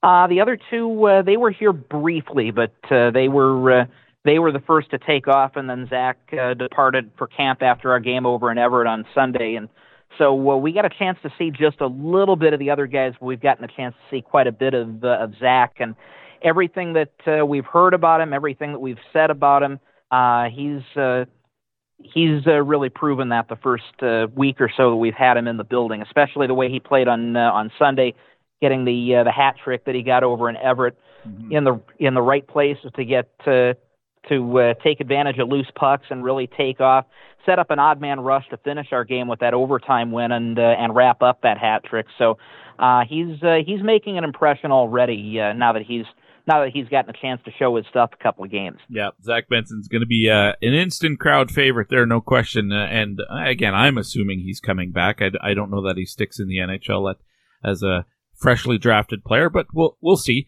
And assuming as well, I think Matthew Savoy and Connor Geekie both come back. That gives you a pretty great chunk of your top 6 if they don't all play together. Who else is leading the charge here for Wenatchee up front? Well, one of the guys who comes into our team who has shown some pretty good speed and some pretty good skills so far is Kenta Isogai, who helped the Youngstown Phantoms win the USHL title back in May. You talk about a small world as far as the hockey world goes. I got to work with his brother for a few years in North Iowa while he was playing Tier 3 and Tier 2 up there. So getting a chance to see Kenta play now is pretty neat. But he's shown some really good wheels to start things off for us here the last couple of weeks. And just running down the roster a little bit, Luka Sherbina's our other draft pick out of the import draft. We played a little bit in Spokane, I believe, last year for the Chiefs, but a lot of young talent. We'll talk about guys like Miles Cooper, Hayden Moore out of the 2006 class, and bringing in Dawson Seitz and out of that 2005 class, who is hoping to put everything together this year. Briley Wood, who's one of the 03s, trying to land a spot on that opening night roster. So a lot of talent on the offensive side of the puck, and I think there's a lot of younger talent here who's got a chance to really make an impact. If not this year, then definitely over the next year or two. I want to go back to Kenta Isogai for a second. The fact he's 19 years old, but he's been playing, as you said, in Youngstown in the USHL for the last 2 or 3 years. I'm assuming the language barrier is not as big an issue for him as it is with a lot of imports when they come over and have to really make that transition in North America. This guy's been here for a while, so I'm assuming it's a pretty smooth fit for him. It seemed pretty smooth for him, and like you said, he's got the few years over in the States. So the language barrier, as far as I've seen so far, just the last couple of weeks, hasn't been an issue. Okay, and Rogers Bukarts is the other import that your team picked up out of Latvia. What sort of impression has he made on you so far? I know his older brother played in the Western Hockey League probably 6 or 7 years ago. Yeah, Rogers. I think I said Luka earlier. Rogers was our other pick in the import draft, and Bukarts he's looked pretty good on the ice here as well. He's gotten a little bit of playing time. I don't think anybody's played all 3 games of preseason yet. Just trying to space everybody out and give everybody a look. But Rogers has been he's been on some top lines here so far, and he's stayed with the guys at the top of the heap so far. Has Dawson Seitz made an impression on you yet? We haven't had a chance to see Ty Nash in Oil Kings colors just yet. We know him from his history in the league, certainly, but has Dawson Seitz played a game yet for you? Dawson played 1 game over in Everett for us on Sunday, so we've gotten a chance to see him a little bit, but certainly he's got a lot more to show and a lot more chances to show what he's got. All right, Austin, just a couple more questions for you. I'm wondering, coming into camp, if there was something about the team that you were curious about how it's going to play out, but you needed training camp and the exhibition schedule to see how it all comes together. Has a question like that been answered for you, or is there something that you're still waiting to see what happens here once the regular season gets going? I think it's going to come down to how things look once the regular season gets going, and what the final makeup of the team is. I mean, there's a lot of talent on the team battling for spots, but it's going to be hard to say exactly what the makeup, what the hallmark of this team is going to be until those that final roster's picked for opening night coming up next week. Well, and I know I asked Bliss when he was on in the summer, when he was on the show, what the plan is for the season. Is this a team that is going to go for it because the roster's pretty solid as it is, or you're looking ahead after this year? The draft pick cupboard's pretty bare. Do you start moving stuff? And he wasn't committed either way, at least publicly in that direction. But I wonder, from a fan's perspective, what should they expect from this team? Is this a club that you think will be going for it this year, or should they maybe temper expectations a bit as it sort of unfolds? Well, I think those decisions as far as player movement still have to be made, and those will be made over the next few months. But I think the fans can expect.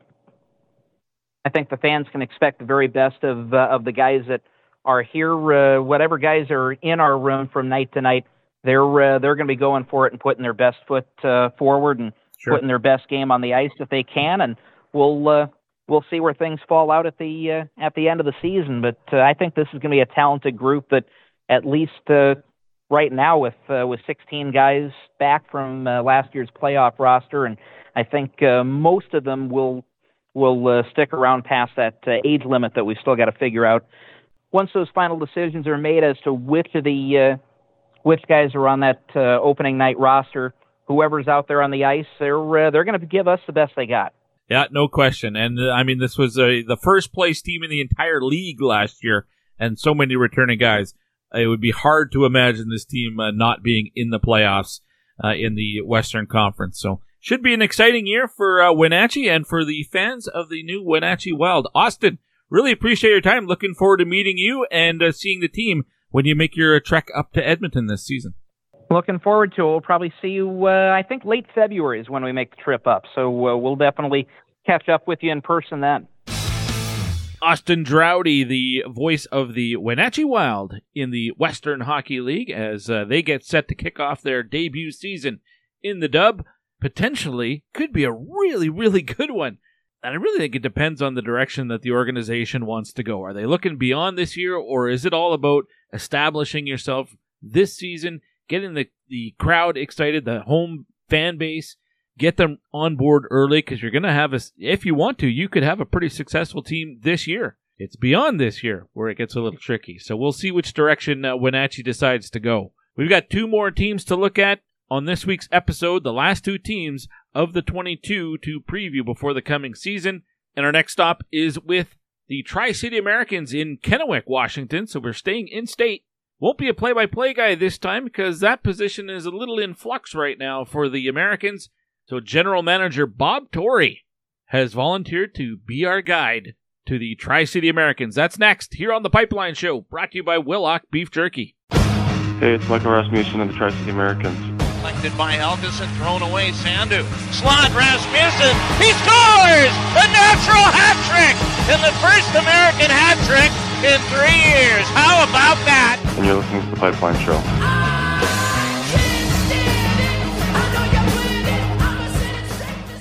I race through the crowded stadium with sweat, pouring a glass of crisp, cold beer refreshes my webpage, but the computer crashes into another car who instinctively grabs the release on my chute and hits the bedside alarm. Apparently, it's time to wake up. Ignite imagination. Advertising on The Pipeline Show works. Who listens to The Pipeline Show? People like you. Share the story of your business with targeted customers. Contact Guy directly at guy@thepipelineshow.com. You're listening to The Pipeline Show with Guy Flaming. I used to be able to throw a pigskin quarter mile. Are you serious? I'm dead serious. Hey, we're back on The Pipeline Show with Guy Flaming, and we're going to continue with the team-by-team previews for the upcoming WHL season. In fact, we're going to stick in the U.S. division as we go from Wenatchee to Tri-City, and I'm going to be joined in a moment by the general manager of the Tri-City Americans. But a quick reminder, Wilhock Beef Jerky, it's Alberta's best beef jerky. Proud sponsors here of The Pipeline Show, and you want to get yourself some delicious jerky. You can get it anywhere in Western Canada by going to their website. That's willhockbeefjerky.com. And Bob Tory, the GM of the Tri-City Americans, joins me next. And when you come up here, Bob, I might have to hand deliver you some beef jerky because you can't get it in Tri-City.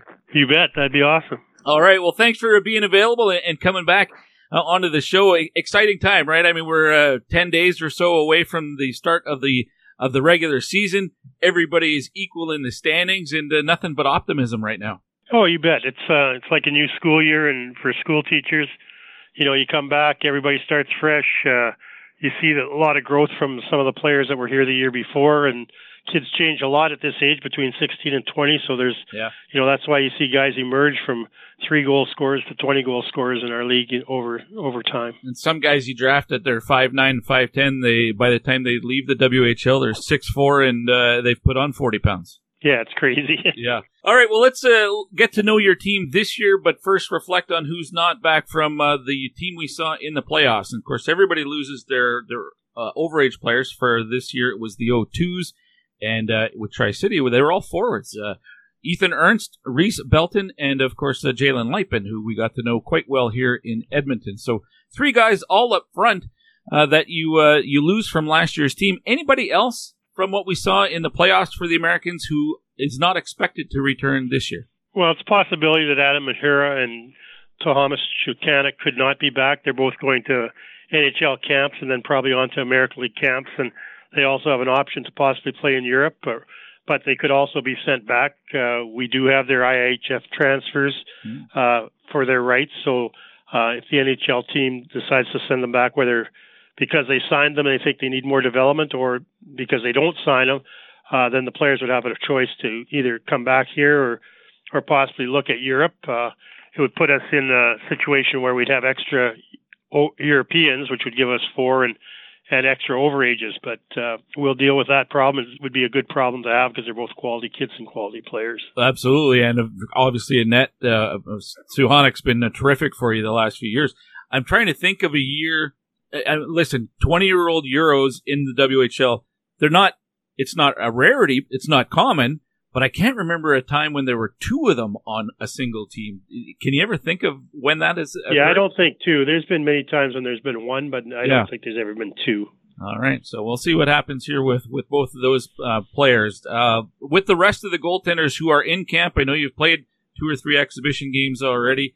What's your goaltending situation look like, assuming for a second Suhanek doesn't come back? Well, Nick Avakan, who was a backup last year, he's 19, he's back. And Lucas Mateka, who's an 18-year-old from Czechia, is here. He's off to Detroit's camp. He left yesterday. He played in Czechia last year. And we have young Erik Call, who played in Weyburn last year, a 17-year-old. So we got the three guys in camp, and obviously in the end, 2 will emerge. And, we'll probably go with veteran goaltending this year, but you never know. You like to have a healthy competition. Yeah, you want guys pushing each other for the ice time, the starting position. It's a good, healthy competition, isn't it? Yeah, and Mateka is a quality goaltender. He's 6'3" guy, takes up a lot of nets, quick, agile, and obviously caught the attention of the Detroit Red Wings to bring him to camp. A lot of people thought he would have been drafted last year, but he'll have that opportunity this season. Another big goaltender, and also from Czechia. And all 4 guys who are potentially in the mix for you this year, they're all from the Czechia, I should say. Yeah. When you've had success going to the well from one country, is it easy to keep going back? And I imagine it's about fostering a relationship with their agents and things in that area. Yeah, a little bit of a gear for us is a little bit of agents. Some of it's scouting. I had a chance to see these players in Colorado Springs, and then some of them in Langley at the U17. But also we have a number of former alumni Czech players that have played for us that are doing some scouting for us in Europe. So we get a lot of good intel on players early and can talk to the players and their families before the agents even are involved. So that helps a lot. And with the Russian players not being involved, we've had some very good Russians over the past as well. But right now the trend seems to be Slovakia and Czechoslovakia, but you're seeing more kids. Juuso Välimäki was from Finland, and he was excellent with us. And right. We've had some Swedes in the past, but generally I think you see in the CHL, it's generally Czechia and Slovakia. Looking to your blue line, I know you have some options with overage players there as well, the 03 guys, and Alex Seraglio, is that how I pronounce it? And yes. Ethan Peters as well. Both of those guys, I think, have played preseason games for you. So you got some veteran leadership and some marquee names behind them as well. How do you feel about your blue line? Yeah, it's going to be young, although Peters and Seraglio are excellent players. We got to decide, do we go with 2 overage forwards and 1 overage D, or 2 overage D and 1 overage forward? So that's a decision we still have to make, but they provide us a good core, and obviously Lucas Dragicevic is an elite defender and an offensive defender in the WHL, so he'll come back, and we got some excitement coming in from behind there as well. I know when it came to Dragicevic coming up to the draft, the scouts, a lot of them were saying, listen, you can't ignore those offensive numbers, but there's a lot of work to do when it comes to the defensive side of the game for him. Would you agree with that, or do you see it a little differently? Because you get to see him as much or more than anybody else. Yeah, I would disagree. He's a big, strong guy. People knock his skating. His skating's excellent. The way he's poised with the puck and be able to see open lanes and make that first pass. He's a very focused kid, very strong. He's just an elite player. To put up those type of numbers as a 17-year-old defenseman in the Western Hockey League you don't see that very often, and we're pleased to have him on our team. I imagine there are guys who were maybe third pairing or not everyday players for you last year who get a bigger opportunity, and you're looking to see them take another step in their development. Anyone come to mind like that? Well, Carter Savage, and then Marek Arpin, who's a young guy that got hurt last year. He's hurt again this year out of training camp. But we also have young Jackson Smith, who was second overall pick in the WHL prospects draft, who is playing way over his age and, potentially could be a top 4 D-man for us at 16. He's 6'3" and a wonderful skater and is going to develop into a real special player. One thing I noticed when I see the roster page for your defensive core, they're all giants. There's no one under 6'1". I'm assuming that's by design. A little bit, but obviously we've had some good smaller players in the past with Dryden Dow and Jarrett Toll and different guys along the way. But obviously skill and skating and compete level come first. But if you're big and you got those attributes, it's even that much better. Is there something, I know I was asking another team about this as well, and they kind of said, well, you look at what the NHL is doing right now, and it's back to being big on the blue line. Does that carry over to the junior level, or is it a little bit different?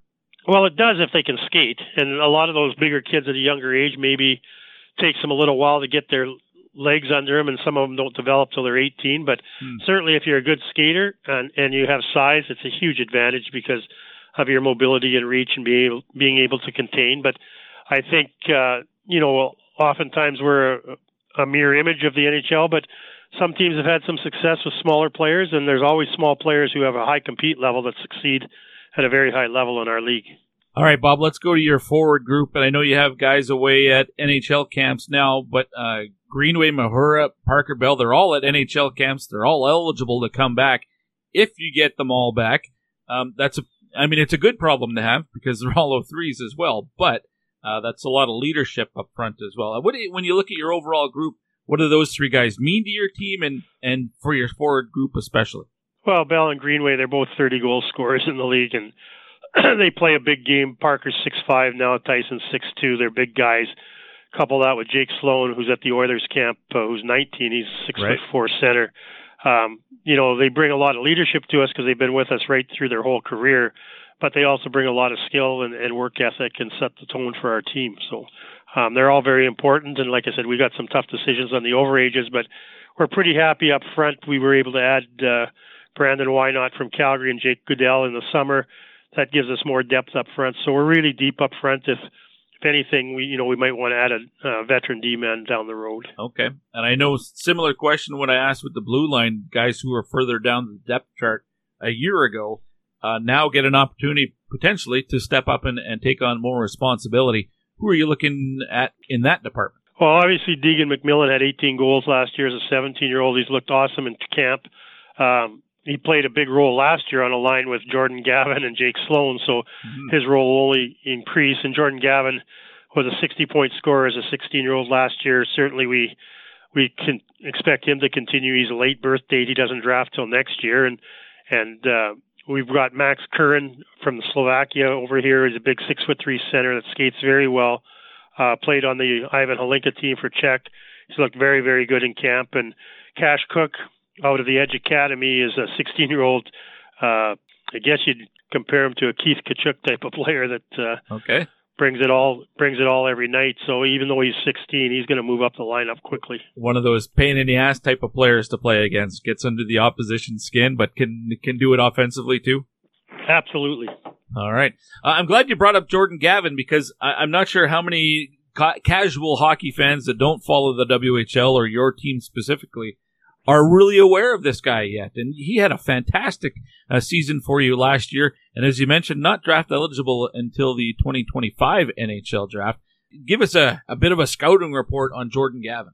Well, very quiet player. He's high hockey IQ. His passes are unbelievable. He sees the open lanes. He's able to delay and freeze a defenseman and get a puck through tight spots to his teammates. He's got a tremendous release on his shot. I'd like to see him shoot the puck more, actually. Probably could add another 10, 15 goals to his totals. But just a great team player. He's adjusted well, learning the defensive side of the game. And like I said, those are incredible numbers for a guy who was the youngest guy in the league last year. Basically, he was 15-year-old till Christmas. So, we've seen growth in him. He's stronger. His skating's improved. I think he's going to have just another terrific year. When you say you want him to shoot more, is that a challenge for you and for head coach Stu Barnes to get a guy? Maybe it's his natural instinct to pass the puck more, but you want him to use that shot because you see the potential of it. Is it tough to get a guy like that to flip that switch and to be a little bit more, I don't know if selfish is the right word, but trust his shot? When they're young, they like to be good teammates first, right? And sometimes overpass the puck at times. And he's always looking for the right play and those types of things. But I think by shooting more, he's going to draw some more attention to himself, open up his teammates a little more too. So, it's just trying to find that balance. Like I said, he's got a tremendous shot and a quick release. So there's times when he can get that off and it just changes the dynamics of our rush. We think we're going to be very, very deep up front and can roll 3 or 4 lines consistently through the season. So that helps all these guys keep their pace up and the level of play at a high level. Well, I know I've been asking all the play-by-play guys when they've been on if heading into training camp and now into the exhibition season as the regular season gets closer, was there a question or two they had that they were looking to see how it would be answered during training camp or the exhibition season? I imagine for you, well, part of it has to be what's your roster actually going to look like, who's going to be available to you, and what you do from there. But was there other questions that you're wondering that you've got an answer to so far? Well, certainly we want to improve our depth, and that's why we had the opportunity to pick up Brandon Wynot, who actually won our fitness award, off-season fitness conditioning award from Calgary. And then, it was a surprise to me that Jake Goodell was available from Spokane. And I think I've only made one trade with Spokane over the years, but we were able to do that trade quickly. And both these guys are big forwards that are strong and physical and both shoot the puck extremely well. So that was really added to our depth up front. And then, we knew Jackson Smith was going to be an elite player in this league. Maybe we didn't expect him to emerge as quickly as he has. He's going to be a top 4 D-man and eat up a lot of minutes right off the get-go. And lastly, from a fan's perspective, I always ask, what's reasonable expectations that the fans should have for this team. Now, your club finished 5th in the conference last year. Looks on paper and by listening to you, I don't think you're taking a step back. So where do you, what's the objective? I'm sure it's to win a WHL championship every year, but it's not always realistic to expect that. Where do you set that bar for success this year? Well, certainly the first step is to make the playoffs, no different than the AHL. And then after that, all bets are off because you need to play well, you need to be healthy, you need to get a few bounces. We felt we should have had home ice advantage last year. We thought we lost that during the World Junior when Mature and Sakanik were away. We lost some points where Prince George gained home ice advantage on us. And, we thought we had the opportunity to beat Prince George. They beat us in a 6-game series. I think 3 of the games went into overtime. Yeah. We certainly expect to be a playoff team. And then once you're in the playoffs, then from there, your focus is to continue to start winning round after round. So you got to take one step at a time, and it starts with making the playoffs, and then continuing to have your team improve so that you're playing your best hockey at the end of the year. Gets a little tougher in the Western Conference now as the Winnipeg Ice relocate to Wenatchee. I wonder what it does from a travel perspective. You got to love that, having another team in the U.S. division. But it suddenly gets a little harder to make the playoffs in the West. What difference? How does that change the complexion having Wenatchee in town or in the division? Yeah, I think it's great for a couple of reasons. One, it does reduce travel. 2, it brings another rival to everybody. We lose one game against Spokane, but we also lose a game with Portland, Everett, and Seattle. It's great for the fans to see different teams more often. I think with the way our conferences are designed, where we only go every second year, sometimes we get saturated with too many games against the same team. So I think that's a healthy thing for our fan base, healthy for the league as well. The U.S. division obviously growing and being strong, and now it means that 3 teams on this side are out of the playoffs instead of only 2, and 3 on the other side instead of 4. But it does balance things off when it comes to the Bantam draft. Instead of our division always picking, if you're in the playoffs, the lowest you could pick was 7. So it balances those things off, and obviously you got to play well to get in the playoffs. You got to make sure that it's a little bit tougher job. Wenatchee's going to have a good team. They got some very good players coming back from the Winnipeg Ice. Yep. So it'll be interesting to see what their plan of attack is moving forward. Obviously they're going to want to create some excitement early, and we'll see what they think, how they're going to set up their team for the future. But Portland has a good team. Obviously, Seattle still has good players coming back. Everett has a good program. Spokane always has a good team and is improving. So it'll be, I think, a great division. Yeah, it's going to be an excellent division. It's going to be hard to get out of the division, let alone the conference. But Tri-City will be in the mix. It's going to be a fun season to watch the Americans play. Bob, I really appreciate your time. Thanks for doing this. Enjoy the year and good luck. Great. Thank you very much. Anytime, Guy.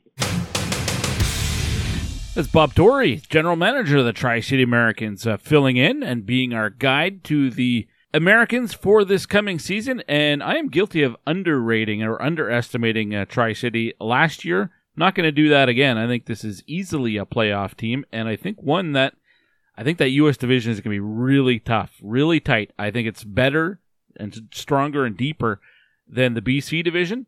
I think off the top of my head, I could see 5 teams from the U.S. division making it and only 3 from the BC division. But they play each other so often that they're going to beat each other up points-wise in the standings. But I still think Tri-City is a good group.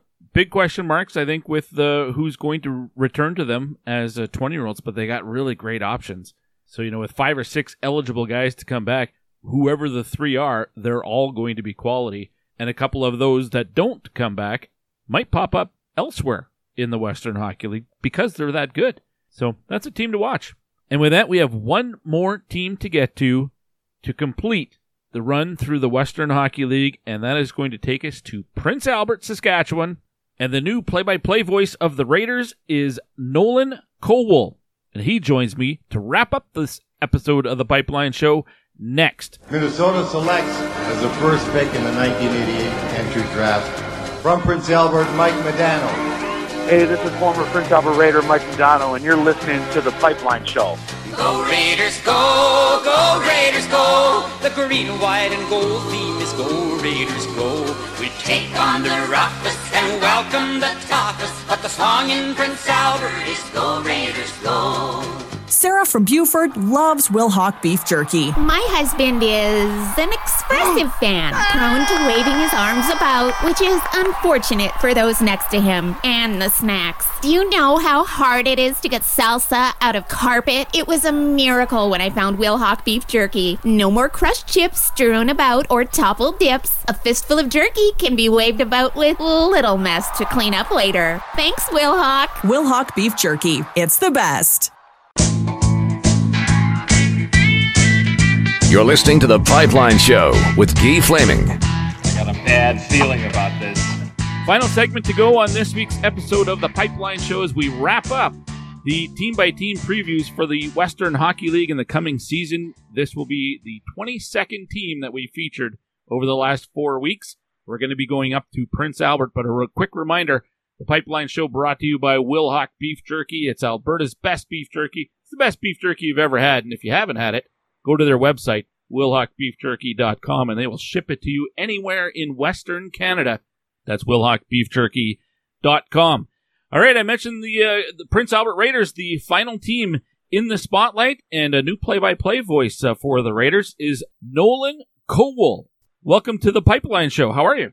I'm doing quite well, Guy. Thanks for having me on. I appreciate you reaching out. Well, I appreciate you making time like this. I know it's busy with the exhibition season underway and regular season getting closer, but we got to get this in before the start of the season. So let's get right to it. And we always start these off. I'll mention the players who were 02 birthdays who played at some point last year for PA.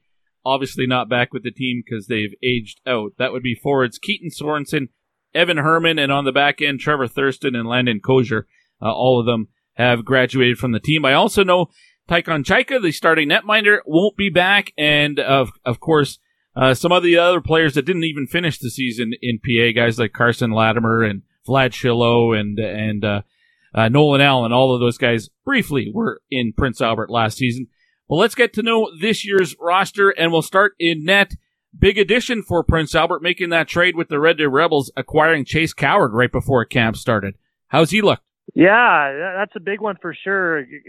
He's looked good. He played in the most recent preseason game for the Raiders. It was, I guess, on Saturday night here in Prince Albert at the Art Hauser Center.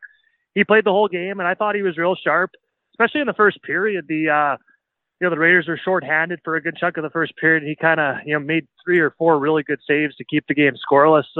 Maybe a couple goals he would want back in the second period, but I thought he was real solid. Obviously, he's an experienced guy in the Western League with his time spent in Red Deer. I believe he's already left for Minnesota Wild camp. I know I was chatting with him at the Raiders golf tournament a couple weeks back, and he told me how excited he was to go to the Wild camp, and obviously that'll be a great experience for him. But I think just bringing in Coward really just shores up that goaltending position for the Raiders. And, whether he starts the majority of the games this year, well, that'll remains to be seen, but he gives them a lot of experience between the pipes, and he looked good in the one game I've seen of him so far. Well, it's a feel-good story because he missed almost the entirety of last season because he had double hip surgery, and then he was able to get into a game or two at the end of the year for the Rebels, and that was great. So hopefully he's able to stay 100% healthy. He's a good goaltender, and if he can be healthy the whole year, that would be terrific for him and for the team. Behind Coward, is there a bit of a competition for that number 2 spot?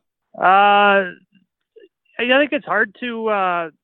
I think Max Hildebrand would have the inside track on it, just based on his experience. But I know Cooper Anderson did play a preseason game as well. The first preseason game that was up in Big River First Nation, also against the Blades, and I believe he played the entire 60 minutes of that game as well. He looked pretty good. That was a low-scoring game, a 2-1 win for the Raiders. After, I think Hildebrand would have the inside track on that backup position, as based on from what I've heard. But like I say, Cooper Anderson, the coaches were curious in what he brings to the table, and they gave him the start in that first game, and he looked good. So. That's something I haven't asked Jeff Druitt directly, but in terms of how big that competition is. But if I were to say right now, it would be Hildebrand who would likely fill that backup role. And the other thing too, I don't think we should assume that Coward is going to be the bona fide starter either. Really? I know some other people I've talked to around the team. Similar to how it was last year, it's kind of a 1A 1B scenario where they might go with the hot hand. I would lean towards Coward, but I think it could be, a situation where they're splitting, and the starts and the games played could be a little closer than some people think. All right, interesting. We'll watch for that once the regular season gets going. The blue line core for Prince Albert, no 03s, at least currently sitting on the roster, and correct me if I'm wrong, but other than Coward, I think there is only one 03 with the team, that being Sloan Stanek up front. So who knows? Another one could shake loose from another team somewhere around the league, and PA is just sitting there waiting for one. The blue line that is there, who leads the way for this team, do you think, defensively, in terms of veteran experience and leadership, and just the guy that kind of leads the charge? Yeah, one guy that caught my eye in camp was Eric Johnston. I thought he was, right from the day one of training camp, he was, just seemed very in control. He's got a high hockey IQ, and all the scrimmages I watched, he, just slowed the game right down, made all the right reads. And so Eric Johnston was a guy who caught my eye, and I think he could be a real anchor for them on the back end. Obviously, Terrell Goldsmith is the big name back there. He's attending camp, I believe, with the Arizona Coyotes this month. So, assuming he's back from camp, he's going to be one of the top guys on this back end. Another guy that I'll throw a name at you is just Sept15, who I had a chance to golf with at the Raiders tournament a couple weeks. And he's a BC kid. I believe he's an 06. And he's a guy that is very offensive-minded, very good hockey as well. And he's a guy that can maybe work power, assuming he makes the team.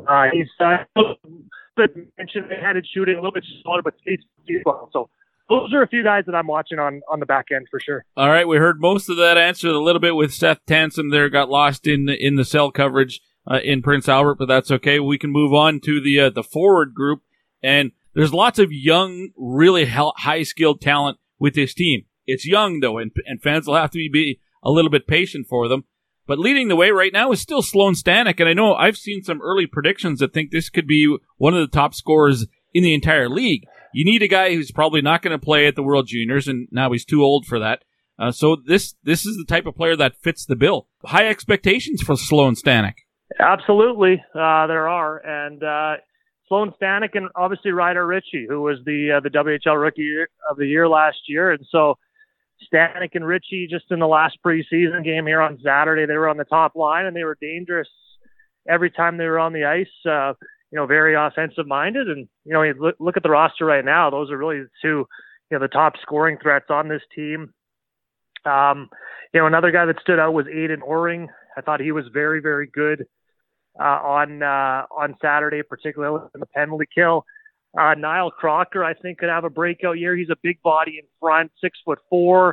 He had a couple goals in that game, And then, obviously you go down the list, the other two guys that have been an intriguing storyline in camp, the two import picks from this most recent draft, and that's Matej Kubiesa and Krzysztof Matches from Czechia and Poland, respectively. So those two guys, I know speaking with Curtis Hunt, the GM, earlier in the offseason, he expected, both those players to make the team. And I know Matches is a little older, but Kubiesa as well. I mean, those are two big bodies. Kubiesa's they're listed at 5'11", but I think that's a little bit, I think that maybe they look a little bit bigger than that on the ice. That's for sure. And they play, especially Kubiesa. He's got a physical aspect to his game that I think the fans are really going to enjoy. So those two players are, very intriguing as well. Those two imports when you look at this forward group. I'm guessing we should expect Luke Moroz to make, much more of an impact this year than last year. He only played 2 games last year, but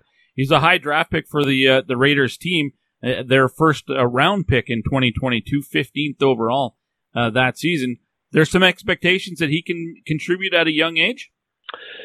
Yeah, I mean, that would be a question for the coaching staff for sure. His name hasn't come up a whole lot here in camp, but, he's obviously got every opportunity here in training camp in the preseason to make the team. Yeah, he's a 2007 born. So, I mean, we'll have to wait and see on him, whether, the kind of role he plays with this forward group. But you're right, he's a high pick, and I guess we'll see as the next few weeks progress, look how he kind of fits into this forward group. Well, you mentioned Ryder Ritchie. He's going to be a guy that all the scouts will be watching for the NHL draft. And another one is Cole Pearden, who was on the club last year and had just 9 points in 51 games, but he's another real high pick. So I'm wondering if they're expecting more offense from a guy like Pearden, 13th overall pick in 2021. What have you seen from him so far?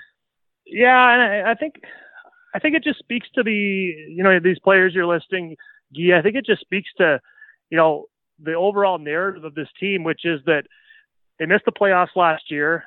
They were a young group last year, and the coaching staff is holding a lot of these younger players to a higher standard this year in the hopes that translates more wins and to a playoff spot. I mean, that's the narrative around this team right now is, can they take the next step and make the playoffs this year? Can some of these younger players like Cole Pearden take that next step? And so it's really, I think the storyline in camp has really been more of a team aspect, a team approach to this whole roster, and that can some of these younger guys take their next step and improve.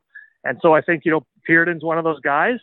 And, we'll see how it plays out. I haven't seen these guys. I didn't see these guys play at all last year. And so I'm looking forward to seeing how this young group kind of progresses here, particularly early in the season, because the coaching staff has said to me that the expectations are a lot higher for these guys this season. In terms of a fan perspective, what do you think the expectations should be for this team? Where do they set the bar for, all right, this has been a successful season because we've finished here, we've accomplished this? What would make it a good year? Yeah, I think it's just make the playoffs. Honestly, that's the biggest thing for this group right now.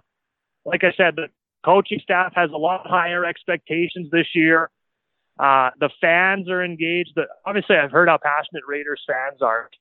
I'm sure they're hungry for a playoff team and a contender. Obviously, the champion wasn't that long ago. It was only 2019, and so that's passionate on the fans. And obviously, missing the playoffs with the fan base, or they get into the playoffs, and then, as you know, in sports, anything could happen. I think anything less than a playoff spot would be a disappointment for everyone involved. Nolan, now that you're behind the microphone in Prince Albert, we should get to know you a little bit for Raiders fans who will be tuning in this season.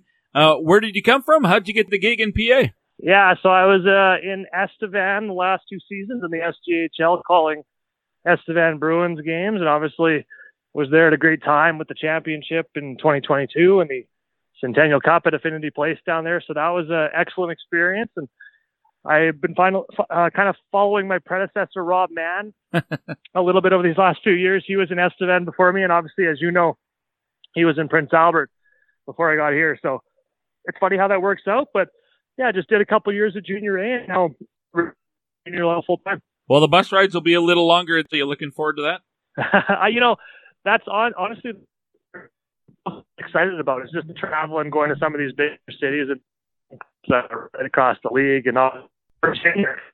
Yeah, I'm definitely looking forward to that aspect of it. All right, Nolan, the cell phone is betraying us here as we wrap things up. So just a quick thank you for making time to come on the show this year. Looking forward to meeting you and seeing the Raiders when you come through town. Thanks for doing this. Really appreciate it, Guy. Looking forward to maybe meeting you in person down the road.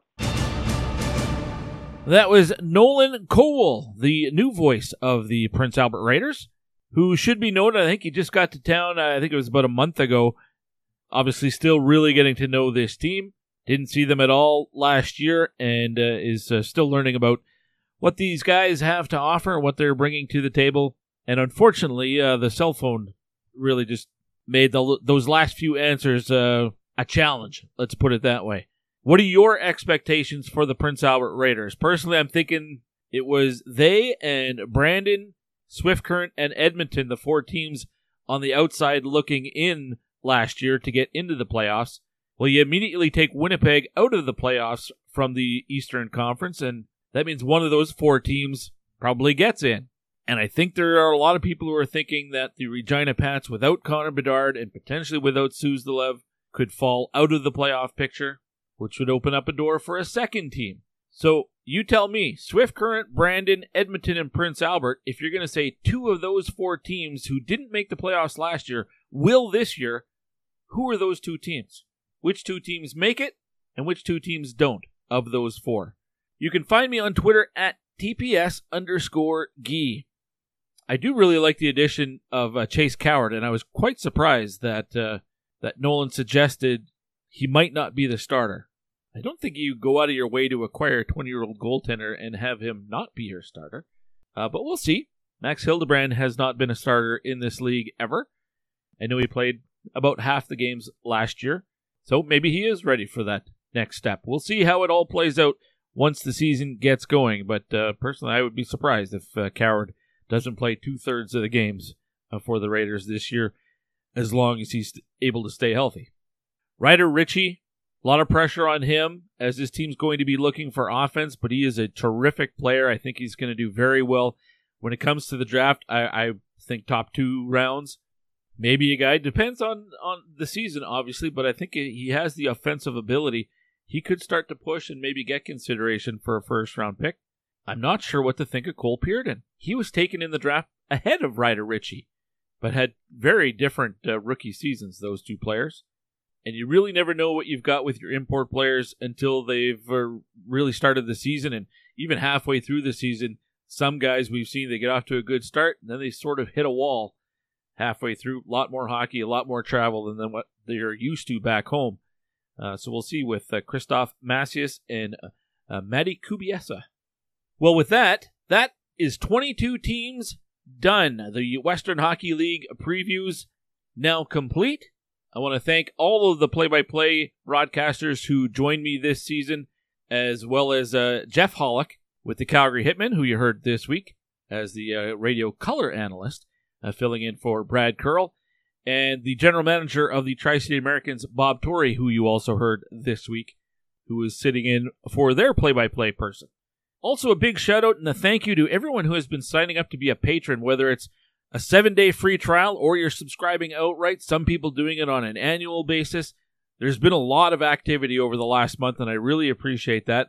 And those of you who are taking advantage of the free trial, I hope you continue on. I hope you find that it's worth your $2 a month or more, and that you'll keep going with the show. I really appreciate the support.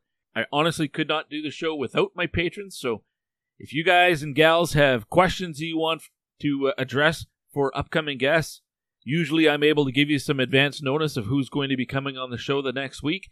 For example, next week, tentatively booked, the new commissioner of the Quebec Major Junior Hockey League, Mario Cecchini.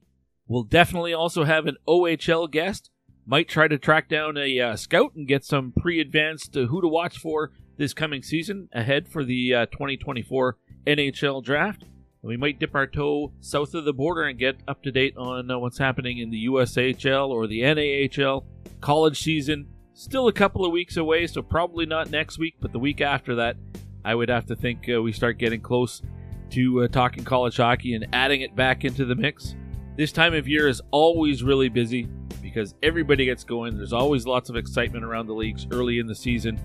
And I'm glad that you're here to enjoy the ride. And with that in mind, I'm going to wrap it up for this week. Between now and next week, the start of the CHL season, not this weekend, but next weekend, get out and watch some junior hockey if you can, some preseason action, and then we can talk about it next week right here on The Pipeline Show. It's brought to you by Wilhauk Beef Jerky, and my name is Guy Flaming. Until then, see ya!